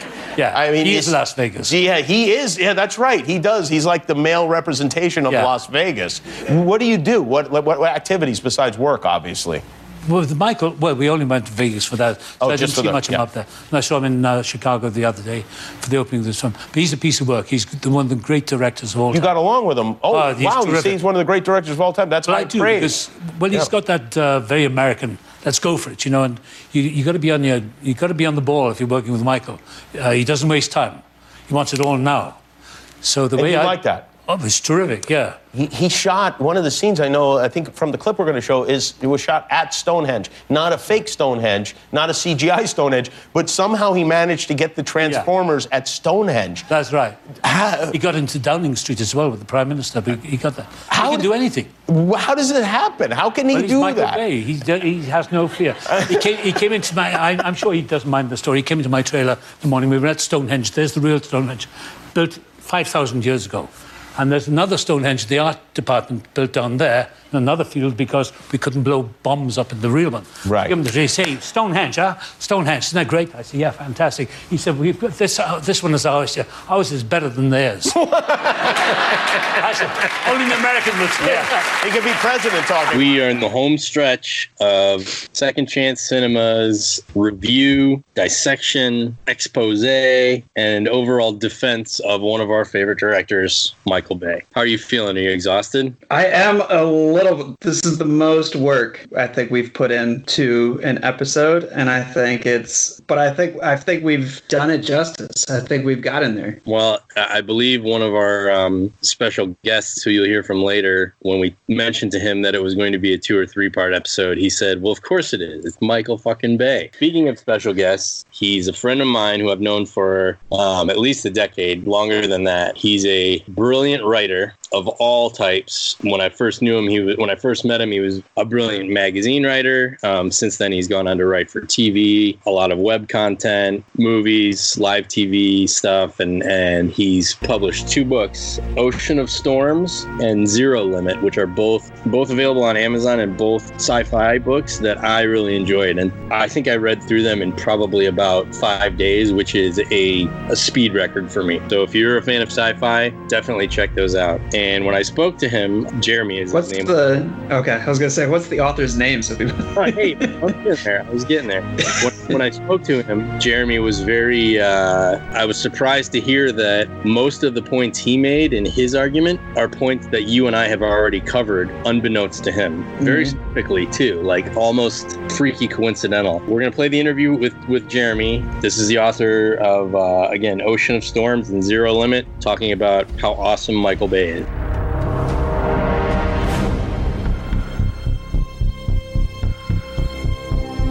So I'm just going to lead in with the basic question we're here to discuss. Michael Bay, why do people hate him? Interesting question. So I don't know entirely, although I think it's one of those, like, he's a director who's seen as more style over substance. But I think the hate really started, and it became fashionable to hate him after Pearl Harbor. That's how I've looked at it, like the Michael Bay curve or whatever. It's sort of because you had Bad Boys that was well received and everybody liked it, and it was not uncool to like it. You had The Rock that was a huge hit and was regarded as like a respectable action movie, and you had Sean Connery, Nicolas Cage, who was at his peak at that time. Then you had Armageddon, which maybe you might argue that could have been the start of when the tables turned. I think the moon buggy or whatever jumping the canyon on the asteroid and scenes like that kind of maybe started to turn people's opinions. But Armageddon was still a massive blockbuster when it came out. I think it may have even been the biggest movie that came out that year. I'd have to look at that, but I think it was huge. But then Pearl Harbor came out, and after that, I don't think Michael Bay ever really fully recovered and returned to kind of the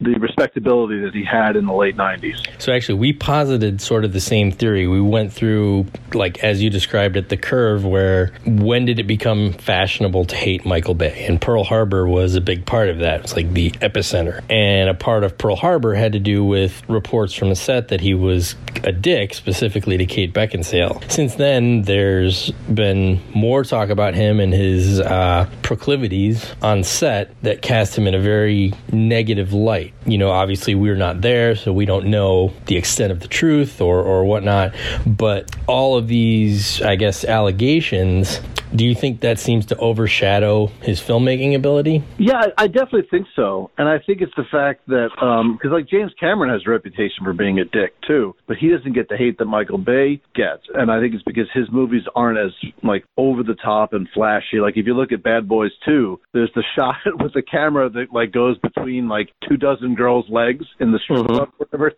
You know, like like his movies are so crazy and over the top, and sometimes he leans into that reputation of being like a misogynist and a guy who's really more about style than substance. And kind of, I think Bad Boys 2 specifically was done almost as a middle finger to all the critics who trashed Pearl Harbor. It was like, okay, you think I'm a pig who can only make movies with hot girls and hot cars, and I'm going to do that as loud and as obnoxiously as I can. So he almost kind of embraced being a parody of himself to a point. Yeah, I think so. Because I think Pearl Harbor was like, in his mind, it was his evolution as a filmmaker. It was like, again, comparing him to James Cameron. James Cameron, you know, did the Terminator movies, Aliens, True Lies, and then it was like, now I'm going to make my Oscar movie. I'm going to make Titanic, and it, you know, it blew up and it was huge, and he, you know, won the Oscar and everything. So I think Michael Bay was kind of maybe in some ways following the same trajectory of like, now I'm going to make my serious, you know, drama and my epic historical romance in the vein of Titanic,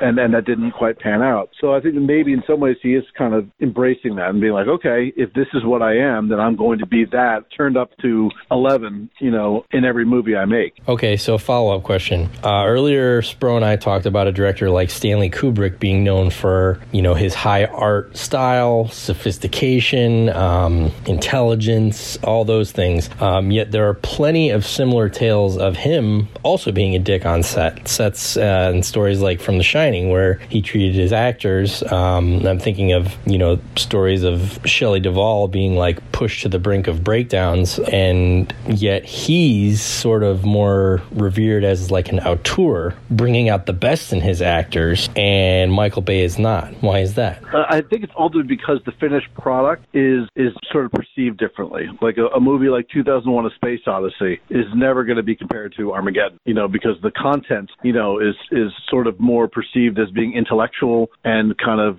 intellectually stimulating, you know, and kind of deep and meaningful. Like Dr. Strangelove is seen as this very biting war satire, or even The Shining is kind of the thinking man's horror movie, whereas Michael Bay's movies are, you know, designed to be seen by the largest audience possible and consumed by as many people as possible. So immediately it's seen as a difference between high-class dining and fast food, I guess, in the eyes of the critics, I think. I think today, it's like if you're entertained by a movie, I mean, I love 2001: A Space Odyssey, and I love Armageddon, you know, for different reasons. You know, they're not the same movie. They don't stimulate the same centers of your brain, but they're both certainly entertaining, you know, movies to watch for their own reasons. Michael Bay's never made a secret about what his movies are all about, and even the times, I think Pain and Gain was another attempt from him to be taken more seriously as a director, and I mean, that movie had crazy stuff, and people, body parts getting barbecued, all kinds of insane stuff, but it's like, you know, Michael Bay can't help but be Michael Bay, no matter what type of movie he's doing. Six Underground, I think, was definitely the same thing. I mean, it was maybe a little bit more of a return to kind of the type of action movies he did in the 90s, but still, I mean, that movie was way over the top in so many different regards. So he's never made an apology for who he is. So for anyone to go into a Michael Bay movie and go, you know, what the heck is this all about? You know, why is everything blowing up, and why are there so many Ferraris, and why are there so many girls, and why is everything in slow motion, and why does everything happen at sunset? You know? You get what you pay for, and I don't think he's ever made a secret about the kind of movies that he makes, even when he tries to do something different. We found out that no matter who your favorite director is, no matter how highly respected and art house and intellectual that director has been perceived as being, chances are that directors had good things to say about Michael Bay. We found quotes from James Cameron, Spielberg, David Fincher, and others who basically echoed those same sentiments that his talent can't be ignored. And actors too, like Sean Connery, have come to his defense. So his peers respect, and not just respect, but endorse him. Why won't critics? Yeah, I think it's that his movies on the surface are very easy to dismiss, and they're very easy to just say it's big, dumb action, and there's no substance, and there's nothing to take away. And that became easier once he started getting into the Transformers franchise, which are, admittedly harder movies to defend as the series continues. Right. It's easy to look at a Michael Bay movie and say it's just noise and chaos and violence and sex jumbled together for in 2 hour in a 2 hour stream. So Okay. I think that's what it is. It's just like you can look at a Michael Bay movie and kind of whittle it down to its base components and then say that's all his movies are. Right. And okay. He certainly made movies that I think fall into that category, particularly the latter Transformer movies, which even I, who was a defender of the originals, kind of after a while, I don't think anybody could really make a compelling case for those last couple of ones. Right. But I think that's what it is. I think it's like you could easily look at his movies and sort of break them down into very broad strokes and then make the accusation that's all they are. You mentioned that when you read critical reviews of Michael Bay movies, a lot of the they bring up, just boom, bang, explosion, Ferrari, girl, curves, violence. And like you said, it's very broad strokes painting over his movies. My question is, movies that are filled with boom, bang, action, explosion, robots, why are those things bad? I don't know. I mean, that's always been the case for that genre, for action, I think. And probably, I want to say maybe even until movies like Die Hard came along that added a little bit more character to the action genre. It was always regarded as just like a dumb 2 hour waste of time for people with limited IQs. Mm-hmm. And I don't think that's the case with Michael Bay's movies, particularly his early ones like Bad Boys. Bad Boys is a 25-year-old franchise, and the new one just came out, and it still made money. Now I know he didn't direct that one, but it's like obviously it still looks like he directed. I don't know if you've seen it yet, but it's obviously they still use the Michael Bay aesthetic in that movie, so it's like his influence is still present in those films. Right. And so I think that a movie like The Rock, even Armageddon, which is way over the top at points, has great character moments, particularly with Bruce Willis and Liv Tyler and everything. So I think that his movies, again, it comes down to distilling them down to their broad strokes, saying, well, all his movies are just explosions and whatever. And it's like, first of all, if they were all of that, they still look really good. Mm-hmm. Second of all, that's not what they are. Bad Boys has great character moments between Martin Lawrence and Will Smith, and that's a testament to them as actors as well. But The Rock has a good story arc with Nicolas Cage and Sean Connery. So I don't know. I think that it's very easy to that whole genre to dismiss it and say, oh, it's just dumb and it's just eye candy and there's nothing. Right. I think that's dismissive and kind of wrong thinking. Okay, last question. Favorite Michael Bay movie? Oh, man, that's a tough one. I got to say The Rock. I think The Rock is still his best for me. I've enjoyed his post-Rock movies as well. Really enjoyed Six Underground in terms of being like his most recent movie. I thought that was a lot of fun. But I feel like The Rock is just, everything works. And, we've quoted that movie constantly. It's quotable, it's fun, but it's got a great story, great villain. Ed Harris is a great villain because he's a villain that you really sympathize with, and he's actually not wrong. The way he's choosing to handle the situation is very wrong, but his argument is completely sound. So you empathize with the villain, and you empathize with without, for those who might be listening who haven't seen it, when it all comes together, it all you really kind of are on Ed Harris' side in a lot of ways, and so that's a great. And Sean Connery, you can't beat that. Well, I hope this brings some attention and some maybe much-needed reevaluation of Michael Bay's role in Hollywood. I don't think that Team America movie helped him either. That song, I think that may have been another example of when Team America, yeah, because that really didn't help his case. I know that defending Michael Bay isn't really a priority on the minds of most people right now, but hey, it's fun, and we appreciate your time today. Oh, it was my pleasure. As you know, I'm a fan of Second Chance Cinema, and I love being a part of it today. Awesome. All right. Thank you very much, Gary. Thank you.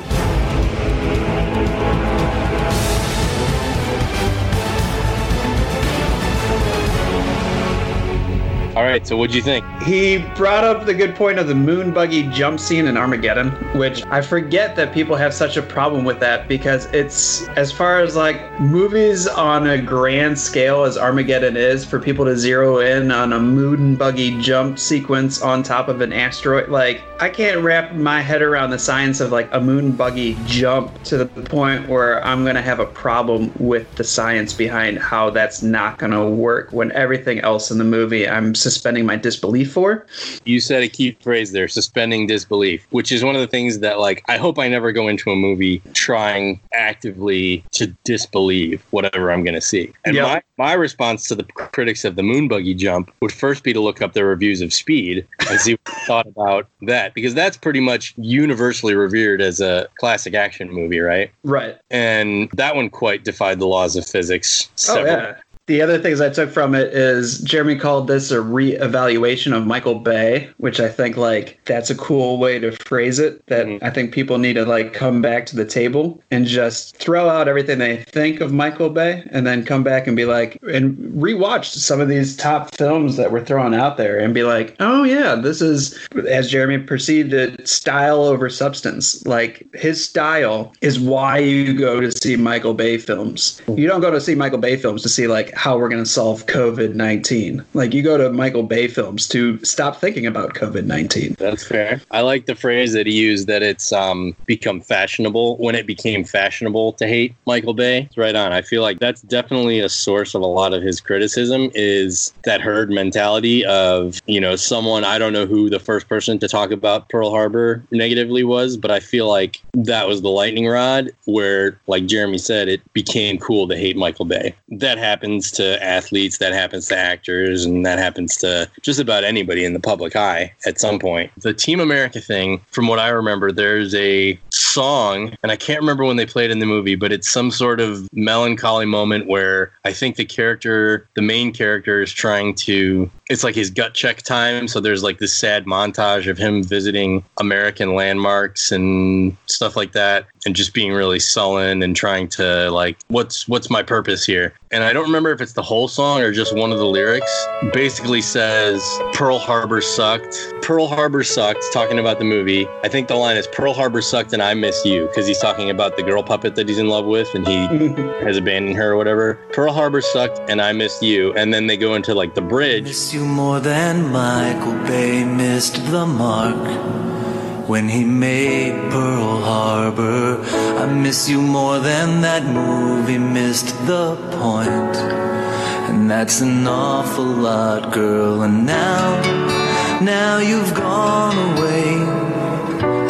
And all I'm trying to say is Pearl Harbor sucked. And I miss you.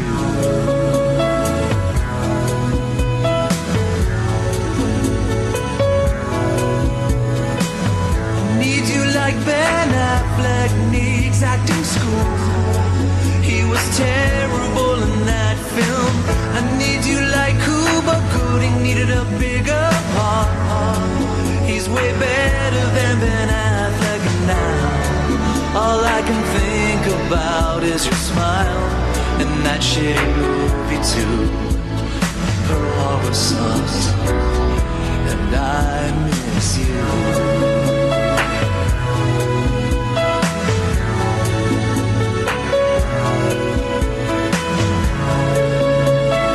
And then they just do this trashy rundown of, like, why does Michael Bay keep getting to make shitty movies? And why does Michael Bay get to keep on making movies? I guess Pearl Harbor sucked just a little bit more than I miss you.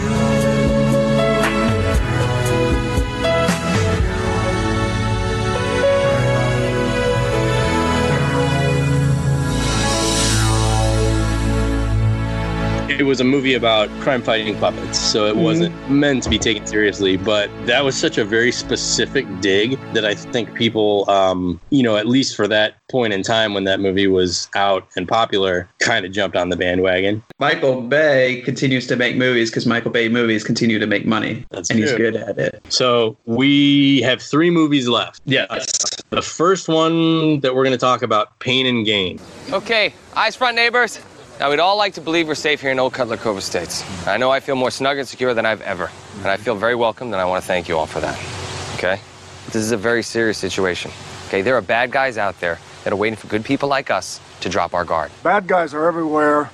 I should know, okay? I work for the government. I've been to prison, and it sucks.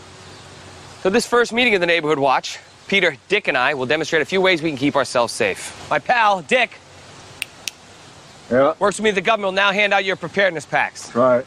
That means we have to hand out the preparedness packs. Thank you. Right away. Yes, sir. In our own corner of the American dream, safety requires vigilance. Okay, look at our chart here. Number 1 thing of vigilance, equals safety. Number 2, recognizing... Oh, baby. That's the one. Yeah. Okay, first thing, recognizing a potential attacker. Sorry about that. There it is. Peter? Safety pack. Each family gets a pack. Each pack has pepper spray and a taser. Ladies, these things work. You can zap a guy's balls off with one hit, all right? Okay, the lovely Serena here is going to be the victim. Who wants to volunteer to be a rapist? Sure. Right here. Can you pick me? Can you pick me? Can you pick me? Can you pick me? We're only picking one, guys. This is not a gang rape, okay? You sit down. We'll take Brad. Yes. My favorite neighbor. He picked me. He picked me. He picked me. Hi, I'm Brad. You touch her, I'll fuck you up. It was nice meeting you. Dick, there's only a simulation, okay? Calm it down. Well, that's what I do in this situation. I'll fuck him up. Paul, now. I had to grab her ass. Okay, What do you remember about it? I remember my personal response to it. I have a problem, just personally, as a viewer, with true life stories. I guess with stylized true life stories. Like the first time I sat down to watch Hamilton, my first thought as I'm watching these things is, how would Alexander Hamilton feel watching Hamilton the musical? For whatever reason, that's the mindset I get in when I go to see fact-based fiction. And so with Pain and Gain, I couldn't separate myself from how do the real life victims feel seeing a Michael Bay stylized film on their experience that they're probably got PTSD over and everything like that. So I only saw the film once. Every Michael Bay film I think is beautifully shot and I like the performances in it, but this one wasn't for me. The basic story behind Pain and Gain. Danny Lupo, manager of the Sun Gym in 1990s Miami, decides that there is only one way to achieve his version of the American dream: extortion. To achieve his goal, he recruits muscleman Paul, Dwayne "The Rock" Johnson, and Adrian Anthony Mackie as accomplices. After several failed attempts, they abduct rich businessman Victor Kershaw, Tony Shalhoub, and convince him to sign over all his assets to them. But when Kershaw makes it out alive, authorities are reluctant to believe his story. Right. The phrase American dream is one that, that was the basis of that movie. If you were going to go into it trying to think, it was going to be like, what is the American dream? What's the price of the American dream? What are you willing to do for the American dream? And the American dream in that movie, of course, being, I think he calls it like a McMansion on the lake in Miami or something like that. So, and when did the movie come out? The movie came out in 2013. 2013. Okay. So what was great about Pain and Gain was, first of all, the casting was great. Mark Wahlberg was awesome. Mark Wahlberg is one of those actors where, kind of like Dustin Hoffman, like every part of his is a little bit of Mark Wahlberg, I feel. Right. Regardless of who he's playing, it's like, oh yeah, that's Mark Wahlberg. It's not Heath Ledger as the Joker, like Heath Ledger disappears and here's the Joker. It's like Mark Wahlberg playing the character with that spice of Mark Wahlberg. He was great. The Rock was fantastic, and I think this might have been his, like, not a breakout performance, but it was one of those things where, like, he did all kinds of things in this movie. He looked badass. He was silly. He was genuinely comedic. And it was a good, I think there was scenes where he displayed like genuine emotion, and there was a whole just like spectrum of The Rock's acting ability, which I think he's awesome. awesome. I think he's like I feel I'm psyched that we have him in our generation of movie stars. Yeah, I think he's our Arnold Schwarzenegger, or he's like kids nowadays. He's their Arnold Schwarzenegger or Sylvester Stallone. Like him and John Cena, I think, are the action heroes of this generation. We don't have to talk about John Cena, but the Rock is okay. Yeah, and then Anthony Mackie, he was kind of a supporting character, but even his role was like he was very, both him and the Rock's characters were very conflicted in going along with this conspiracy to extort this guy and take the money, and it was just a really good dynamic between the three of them. I think that's what the important part was like whenever they were sharing scenes together, it was very much that Bad Boys chemistry, you know, like where they played off of each other. Each one of them had a specific kind of part in that scene, and even though the movie itself didn't do spectacular, I thought it was enjoyable. I never considered it in terms of what you said. Here's a true story with victims and, you know, relatives of victims who are still alive and forced to endure its release and, you know, its popularity. And how would that feel in the architecture of a Michael Bay movie? Because it's not like it was a heartwarming story told by Ron Howard and Robert Zemeckis. It was Michael Bay. Right. It was textbook Michael Bay. The first scene in the movie is Mark Wahlberg doing inverted sit-ups on a bar on a rooftop, like a crossbar on a rooftop. And then I think he hears the cops and starts trying to escape, running across like the roof and running on the street with one of those like GoPro cameras that's pointed at his face. So the first scene of that movie basically establishes like, okay, we're in for a classic high octane Michael Bay, you're going to be exhausted ride. And throughout the movie, it's classic like Michael Bay extremism, where you get everything from like chopping up bodies with a chainsaw that they try to return to Home Depot because it breaks and still got all over it, to running over Tony Shalhoub's character with a car several times because he won't die. And it's a departure from the previous probably decade of Michael Bay's work, which was mostly just like single protagonist main character action movies, to where this one had layers. And maybe the layers were a little sloppy, but I still enjoyed it. Definitely wouldn't call it my favorite, probably not even, you know, my top 5, but it's definitely worth watching, if only to appreciate what a different kind of based on a true story it is. Mm-hmm. Cool. So I think that's one that definitely went under the radar for a variety of reasons. But because of the talent that Michael Bay was able to assemble, Tony Shalhoub is great in it too. The casting was awesome. The cinematography obviously was awesome. And I was intrigued by, you know what I remember about the true story? There's a scene where they kill a guy and they're trying to dispose of his remains. And if I'm remembering this correctly, they cut him up and then they try to basically barbecue and burn his body. But they actually do it on a grill. Like they do it on like a grill in a warehouse. They try to, I don't know what they were like planning to do. Like if they thought burning something meant it vaporized in the thin air, which doesn't happen. But there's a part during that scene where on the screen it flashes, remember, this is based on a true story. Like, or something like, this is still based on a true story. And I thought that was an interesting like device, because at that point I had checked out of the true story. I was like, it was just a movie by then.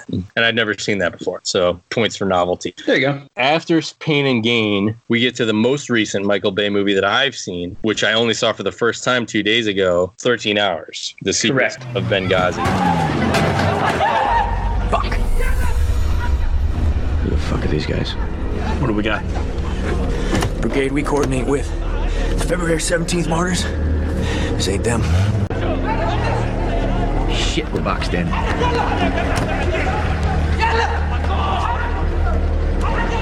We bailing?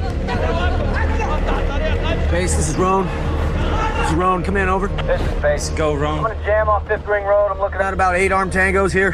Copy that. Sit tight. Sit tight. It's great advice. Base, we ain't got all day. Hey, Roan. They're trying to get Feb 17 to back you up, but we're coming. Hey, Oz, I'm gonna jam off 5th Ring. QRF is being alerted. Fuck that. The only quick reaction force I want is my guys. No. Contact 17 Feb QRF. Send them. I want my guys. And tell them they're not allowed to leave the base. Negative, Roan. Just hang in there. Maybe I'm not making myself clear. I'm looking at multiple radical insurgents of AKs and a 50 cal technical set to blow my rover all the way back to Zimbabwe. Over. It's not my call, brother. I got a KPV. Here we go. Welcome to Benghazi. So this is John Krasinski's post-office bulking up, becoming an action hero. Probably got Jack Ryan off of this performance. His Amazon show now was supposed to get Captain America. Also, did you know that? That would have worked out too. I wouldn't mind that. There's even a line in this movie where one of their Benghazi allies says something like, "All right, Captain America, let's go." And I think that was, I don't know if that was an official nod to like the fact that he was up for Captain America and didn't get Captain America, or whatever happened in that situation, but they definitely reference Captain America in this movie. So the basic story is that he and I think there was like 5 or 6 other CIA contractors are flown into Benghazi after the fall of Gaddafi to protect and secure these CIA operatives who are trying to get intel and trying to help make way for the U.S. ambassador to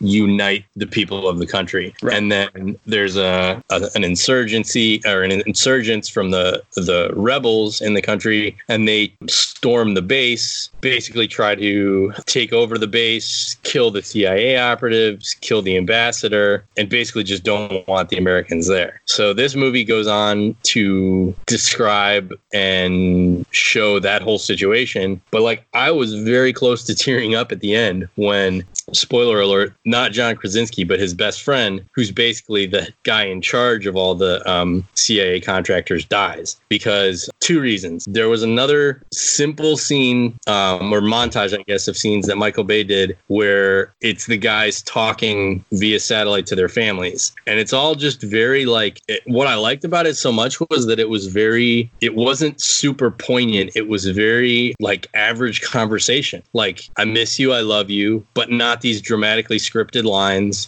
just like a conversation that you would have with someone that you love. And it humanized these characters in a way that as soon as it was over, I was like, well, fuck, now one of them's going to die. Maybe more than one of them's going to die. And sure enough, when that happened, it definitely tugged on my heartstrings. The other reason was because, and this is, in the real life political landscape of this incident, those guys were there sort of thrown into a conflict that really nobody understood, especially them.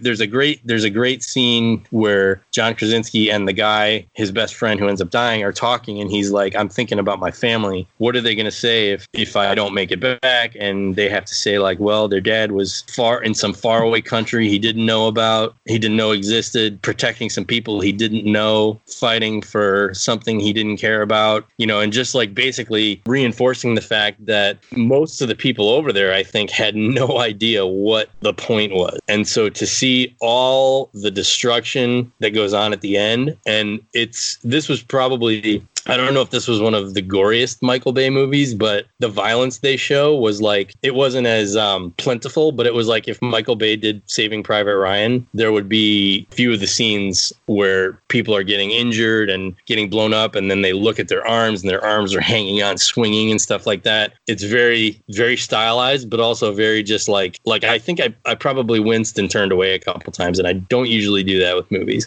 So I think just the whole, like, I don't want to call it unfairness, but the whole like maybe pointlessness as it's described by John Krasinski character just really hit me. Like, this is terrible. Like this. That said, there were certainly some classic Michael Bay tropes in the movie. There was the classic like head of the CIA who's like a books and a numbers guy who outranks all the soldiers, and he's classically, all the time he's like, you're gonna do what I say, you take orders from me. And he's this like nebbishy dude who has never seen combat, and they end up protecting him. And it was that you're out of your league here, buddy, we're calling the shots now archetype thing. In this movie, it made me angrier than like in other movies. They do the same thing in Street Fighter, and the dynamic between Jean-Claude Van Damme and the head of the UN is not nearly as good. I'll say that, even though I love Street Fighter. But that dynamic, definitely not as good. What do you remember about this movie?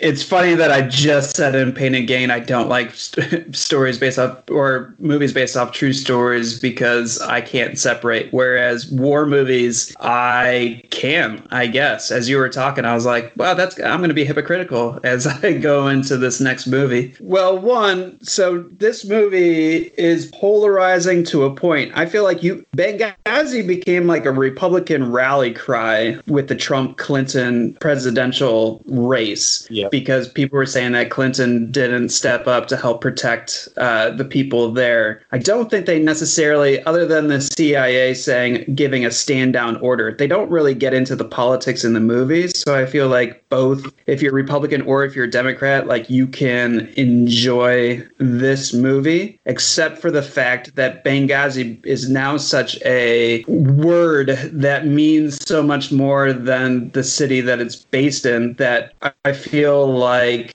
that kept people from going to see the movie in the theater. And I feel this is another decision that Michael Bay had of saying, I want to make a movie about this, similarly to Pearl Harbor. And only Michael Bay was going to be the one that says, I don't care what the backstory, like what everybody is saying about Benghazi at this moment. I want to do a story about these brave men that fought wave after wave of Libyan soldiers coming to take over the U.S. consulate. So 2 things based on what you just said. The stand down order was something that I looked into after I read the movie. And basically what it was, there were both sides, the government side, I guess, refutes that actually happened. They say that there was no stand down order. And there were people that came forward that said that never happened. The soldiers side says there definitely was a stand down order. One of the characters in the movie, I think, is the one I read an interview with. The character in the movie is called Tonto, based on a real guy, because his last name rhymed with Tonto. I don't remember what it was, but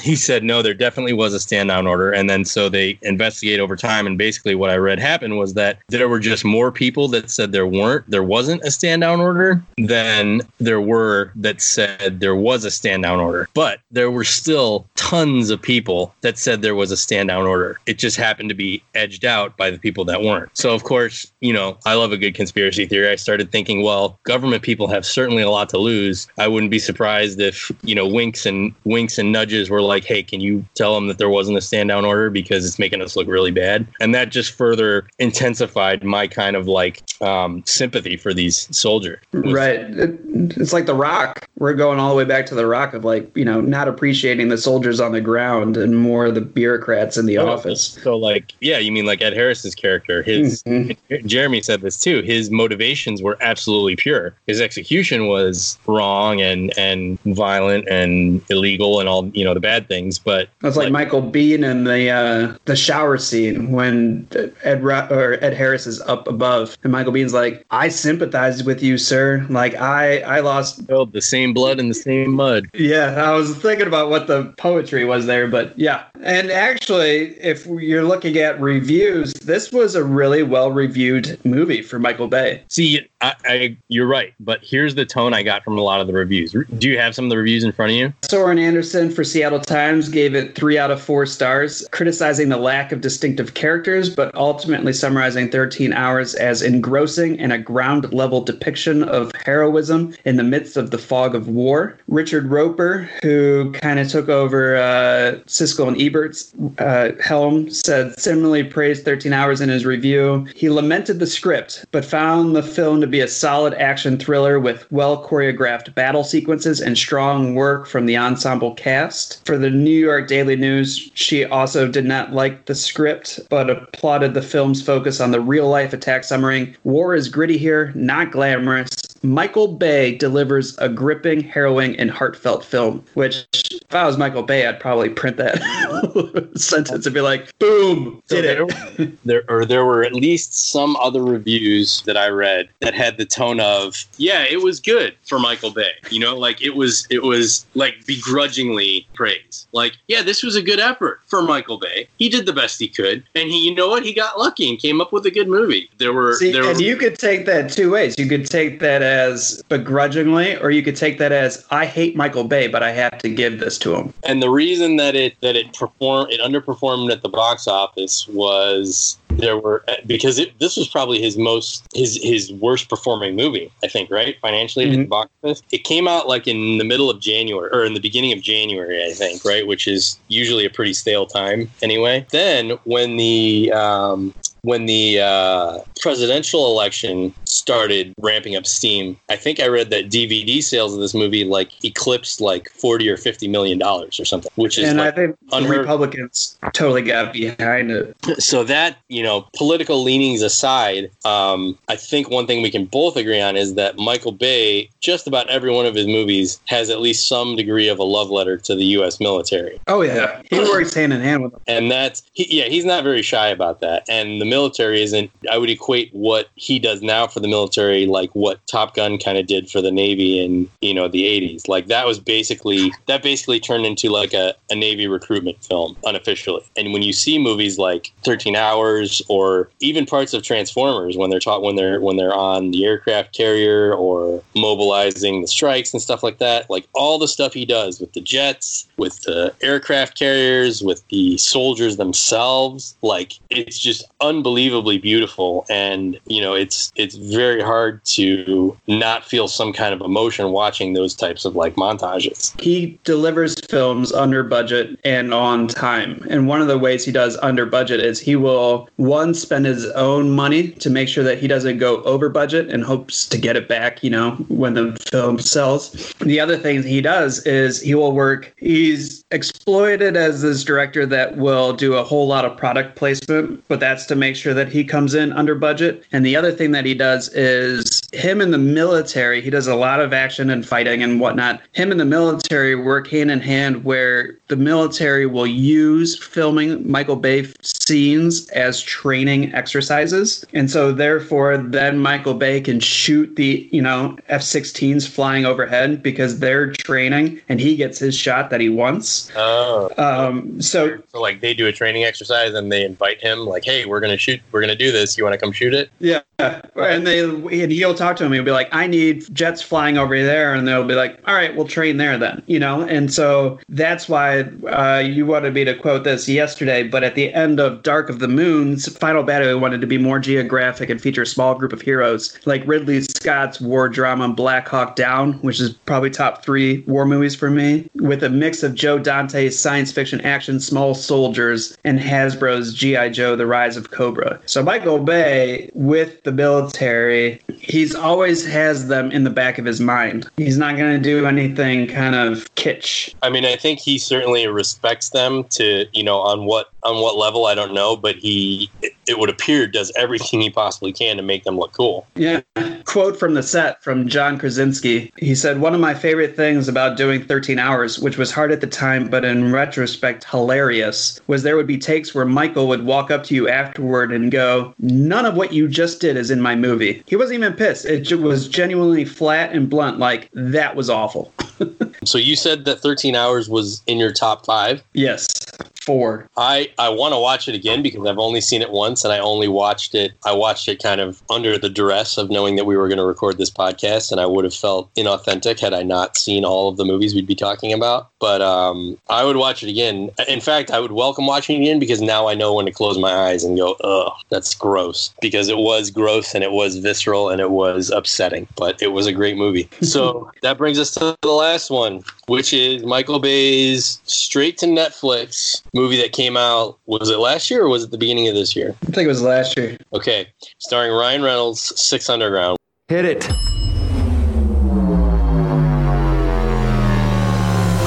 Hello, boys.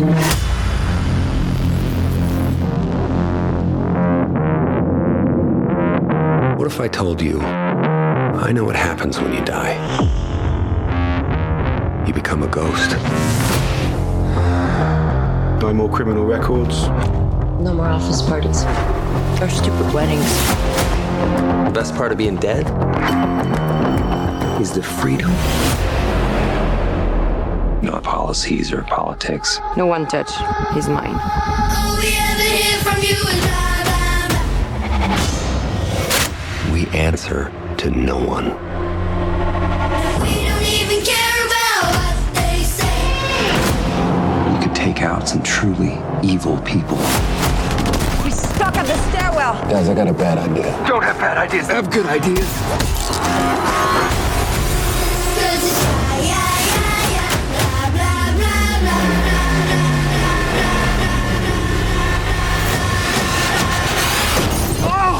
Was that a bad guy? These people were declared dead. None of us will be remembered. What's about to happen will.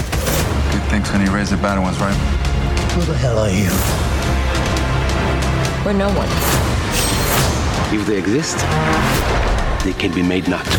Bobby, they have fighter jets! You see that? Yes! You see that?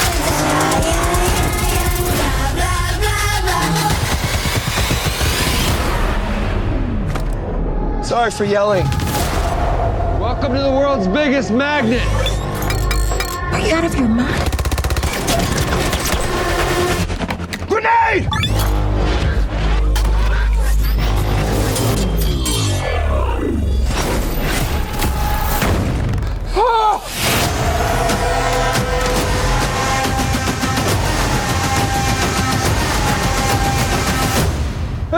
I wasn't sure it would work. I mean, I wasn't sure. I had a suspicion, but this is all so fucking dangerous.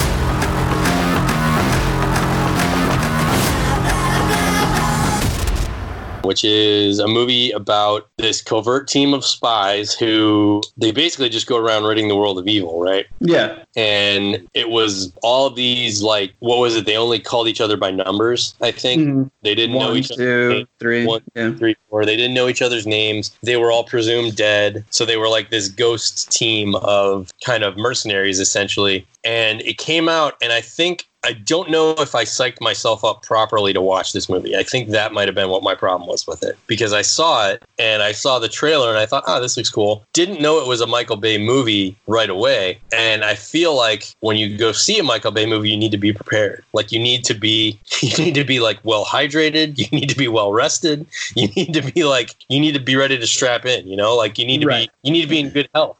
Like, you're going to go to an amusement park. You need to, you can't half-ass it. Like, you need to get on those roller coasters in good health and enjoy the ride. So I feel like I wasn't adequately prepared or in the right frame of mind to be like, all right, let's buckle in for this Michael Bay movie. And because of that, I don't think I appreciated it as much as I might if I were to watch it a second time. But there were some things that definitely stick out. The fight in the kitchen with the magnet knives, which was, to this day, was like, I would put that in my top 10, top 5, possibly top 3 like action sequences of all time. I remember specifically there was a part where they needed a retinal scan of one of the bad guys, but his head exploded or something. So Ryan Reynolds picks up the guy's eyeball and is dangling it by the optic nerve over the retinal scanner, and he's telling everybody, but like it keeps swaying back and forth and like rotating, and he's telling everybody like, will you stop it? I need to get this still. Which was a very, very like, I remember seeing the eyeball gag in Demolition Man when Wesley Snipes takes a scalpel and pulls out the warden's eye to do the same thing. But like, just the overall ridiculousness of him holding it like kind of like a pendulum above the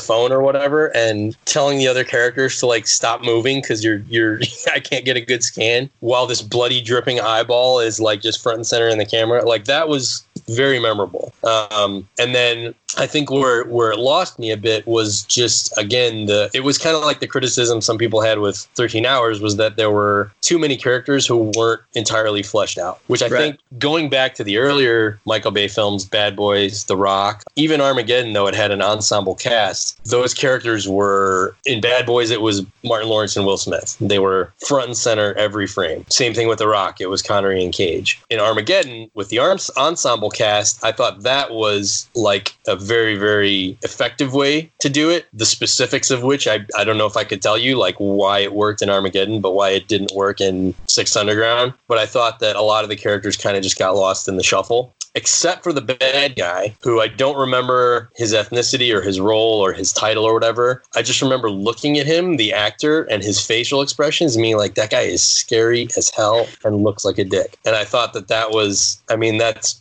probably just as much a credit to the actor and his parents who gave him those genetics.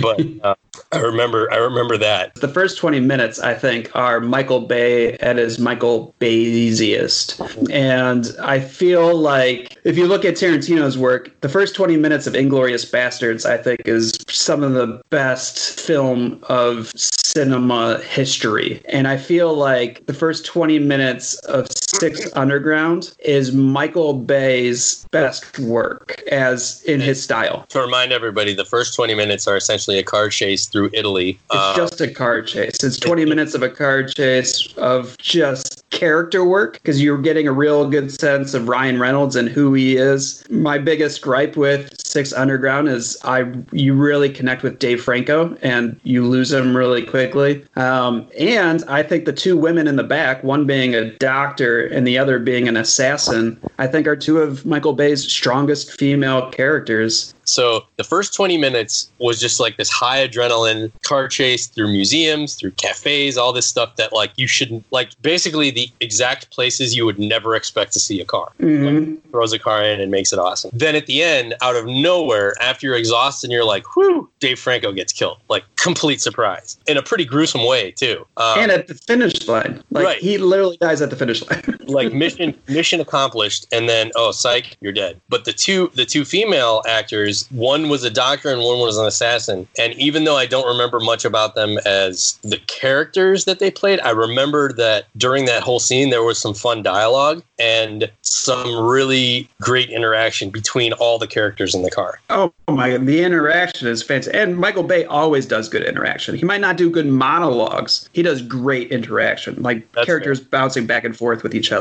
I think the caveat, and it's more to your point of like, why did this work in Armageddon and it didn't work in Six Underground? With Six Underground, they really play with the structure of the script. And it was more like the car chase was an introduction to Michael Bay, his direction, and what kind of movie it was going to be. And then after that, they start really getting into the characters. And I feel like you have to flip it somewhat. You have to care about the characters before you get to the car chase to raise the stakes, instead of going to the car chase and then getting to the characters, because then everything kind of becomes a one note throughout the whole movie, which I feel like Six Underground kind of suffers from. But in the same instance, I would never tell anybody to kind of shy away from the movie, considering the fact that this is Michael Bay, it is Michael Baysius, and you got to sit back and enjoy it. And this did so well in Netflix that his next film is called Black 5, and it's probably a sequel. Oh, nice. One of the things that bugged me about this movie, and this is just a complete nerd alert, Ryan Reynolds' character is a billionaire in the movie who fakes his own death, and he later explains, and this has to do with the magnet scene in the kitchen, he later explains that he made his billions by discovering a type of magnet called neodymium, which is just this super strong magnetic material. Now, you know that I build action figures and do a lot of arts and crafts and stuff like that, so I'm very familiar with neodymium magnets, and I was so familiar, and I didn't even realize this, that I knew that neodymium magnets were discovered by General Motors in 1984 and another Japanese corporation Jesus. that I can't remember the name of, almost simultaneously in 1984. So they were actually discovered independently but simultaneously in the early 80s. So when he said I invented neodymium magnets, I was like, that's not true. Wow. All right. That's not why I didn't love the movie. I just thought that was an interesting little tidbit you should know.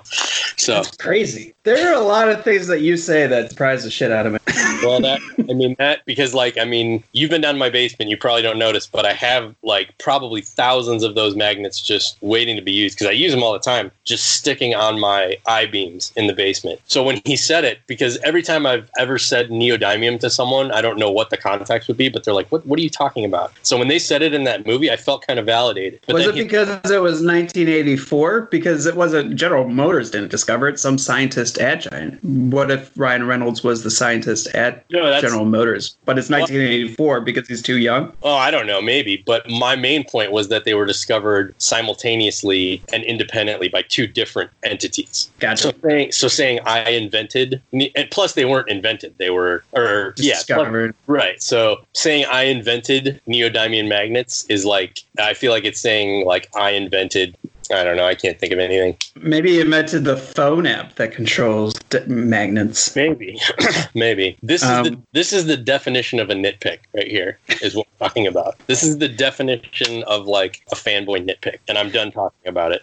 James Cameron says this: I've studied his films and reverse engineered his shooting style. He loves what I call the big train set. Huge physical production, just as I do. It is the most challenging type of filmmaking, and he does it gorgeously. Steven Spielberg says he has the best eye for multiple levels of pure visual adrenaline. George Lucas says Michael's films are immediately identifiable. Frances McDormand, who's well respected, she says Michael Bay has a main line to the testosterone glands of the American male, which... She was in Transformers 3, I think. Yep. Yeah. We kind of said this, but one of his screenwriters says, we're aware of how some people think in terms of film history that he's the devil. But it's amazing to have a movie where you can look at 5 minutes and go, that's a Michael Bay movie. To have a style that distinct, like it or hate it, it deserves study. And then Aaron Kruger, who's a screenwriter that I don't trust as far as the screenwriter goes and their work. But Aaron Kruger says he's like this cross between General Patton and Willy Wonka. He's in command of a massive army, all in the effort to create the ultimate everlasting gobstopper.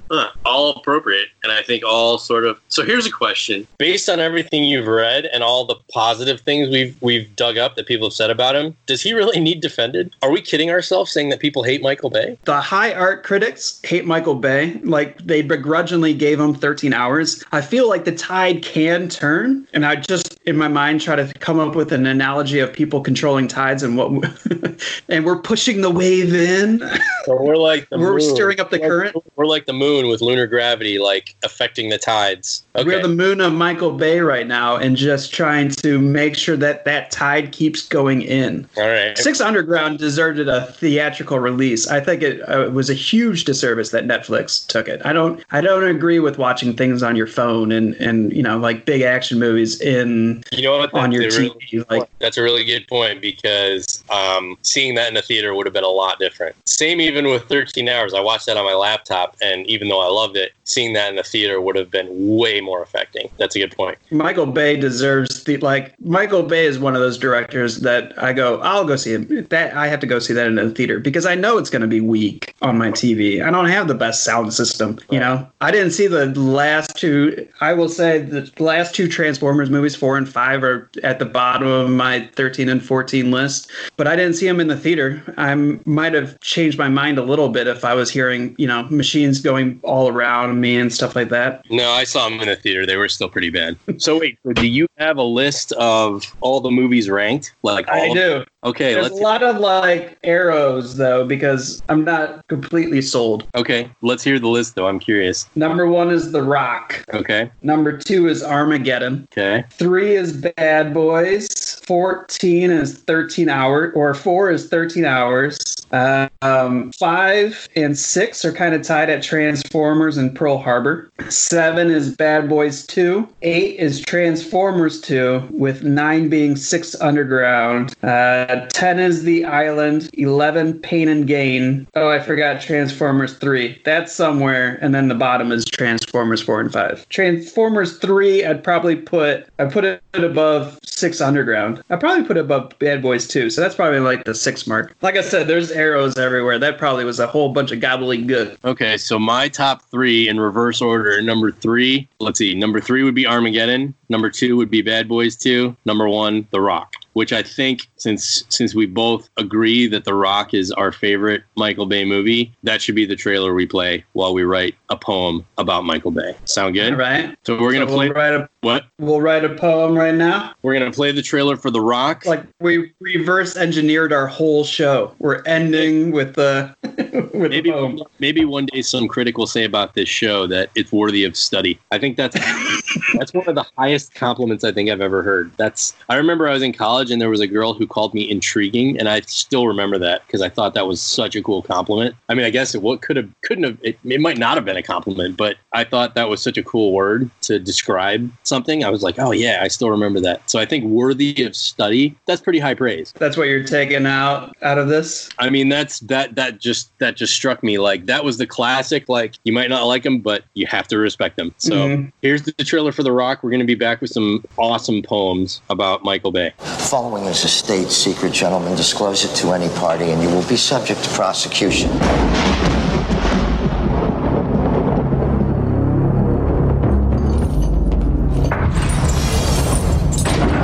His name is John Mason, British national, incarcerated on Alcatraz in 1962.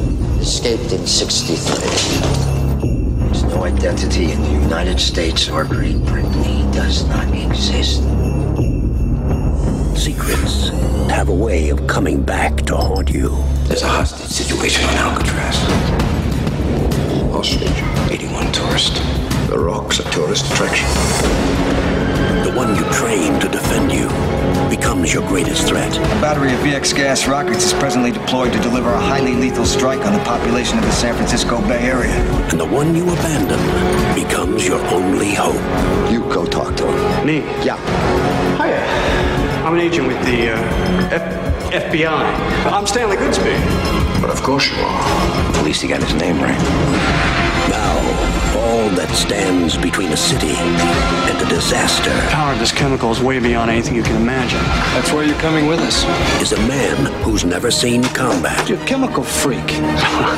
I'm a chemical super freak, actually. And another who's been out of action for 30 years. Show us on the blueprints. I can't. My blueprint was in my head. Fortunately, some things you never forget.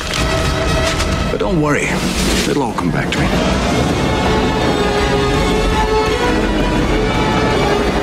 From Don Simpson and Jerry Bruckheimer, the producers of Top Gun and Crimson Tide, and Michael Bay, the director of Bad Boys. Welcome to The Rock. We got visitors. Sean Connery. I'm sure you're ready for this. I'll do my best.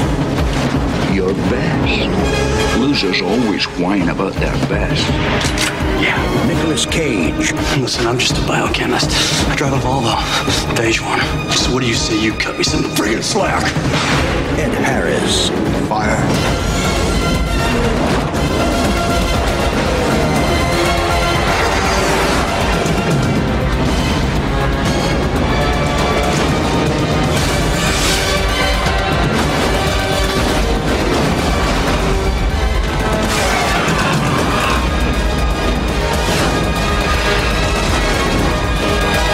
This summer,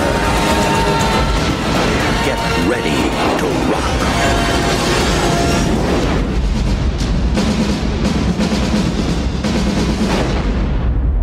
Classic trailer. I remember the trailer. In fact, I had the poster for The Rock hung up in my closet in my childhood room. I remember. It was like, it had this red tint to it, and it was all their faces, and awesome movie. You want to go first? You want me to? You know, we saved the best for last. I think. I think you're worthy of study just as much as anyone. Yeah. I do. That is a good compliment. I will say, like, that's... What do you think about it? That felt good. My heart warmed up a little bit. So I did. Mine was an easy one because Bay, and so I put Otis Redding song in my head. Uh-huh. And then, so I don't know if I'm going to get because I haven't heard the Otis Redding song for so long, so I don't know if I'm going to get the tune right. And of course, I did not warm up the vocal cords, but here we go. Sitting in a film by the bay, turning on the smile and off my brain. Sitting in the dark with my bae, and that's B-A-E, get it? And then, this is what I need today. And that's all I got. That's awesome. You've opened up the door to a new form of poetry now moving forward, because I didn't know we could do song parodies. So there you go. There we go. It was my immediate thought. Here's mine. Mine's a limerick. There once was a man named Bay. About him, the critics would say, his movies are trash, overshadowed by cash. We say, stay out of his way. That's like super intelligent, bro. Like, your mind, worthy of study. Worthy of study. All right. Before we go, why don't we give out our social media handles, how you can get at us, tell us how idiots or what idiots we sound like, how much we pontificate, or tell us like, hey, good point. Or, if you have somebody that you want to recommend that you're like, this person gets so much hate and I don't think they deserve it, we'll do a deep dive if we agree. Not even this person, this movie, this director, actor, movie scene, I don't know. We're opening the door. And before we go, it's the email address you can get us at is 2ndchancecinema@gmail.com, all one word. So the number 2ndchancecinema@gmail.com. So I think that's it. We did it. We did it. What a whimper to go out on the Michael. Do you want a quote from Michael Bay of why he does what he does? Let's end it. Let's end it with that. All right. Michael Bay says, "I love it when people get really mean and call me a hack. It's like, don't they see how well these movies are doing? They make an impression around the world. I met this guy in Bali who lives in a hut with a TV and he loved The Rock. That means something, doesn't it?" Completely fair. Yeah, he's touching people all around the world, even people that have only a TV in their little hut. Like, that's what he does it for. He does it so we forget our lives for a little bit. Completely fair. And with that, we will close the book on this Michael Bay Second Chance Cinema trilogy. There will not be a reboot. This is it. And we thank you for joining us. And we hope you're staying safe and staying distant. True.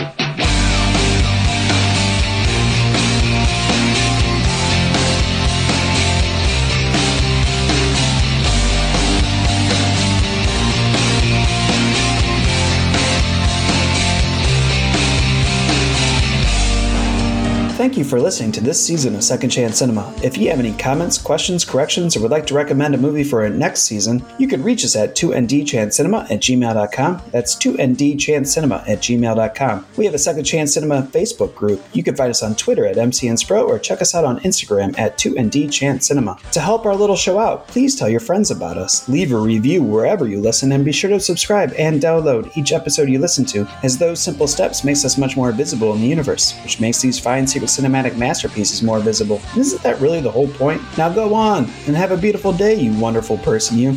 And remember, whether you identify as a man or a woman, Michael Bay wants you to be beautiful, and that is why he might yell at you, Megan Fox. Just ask Ben Affleck's teeth.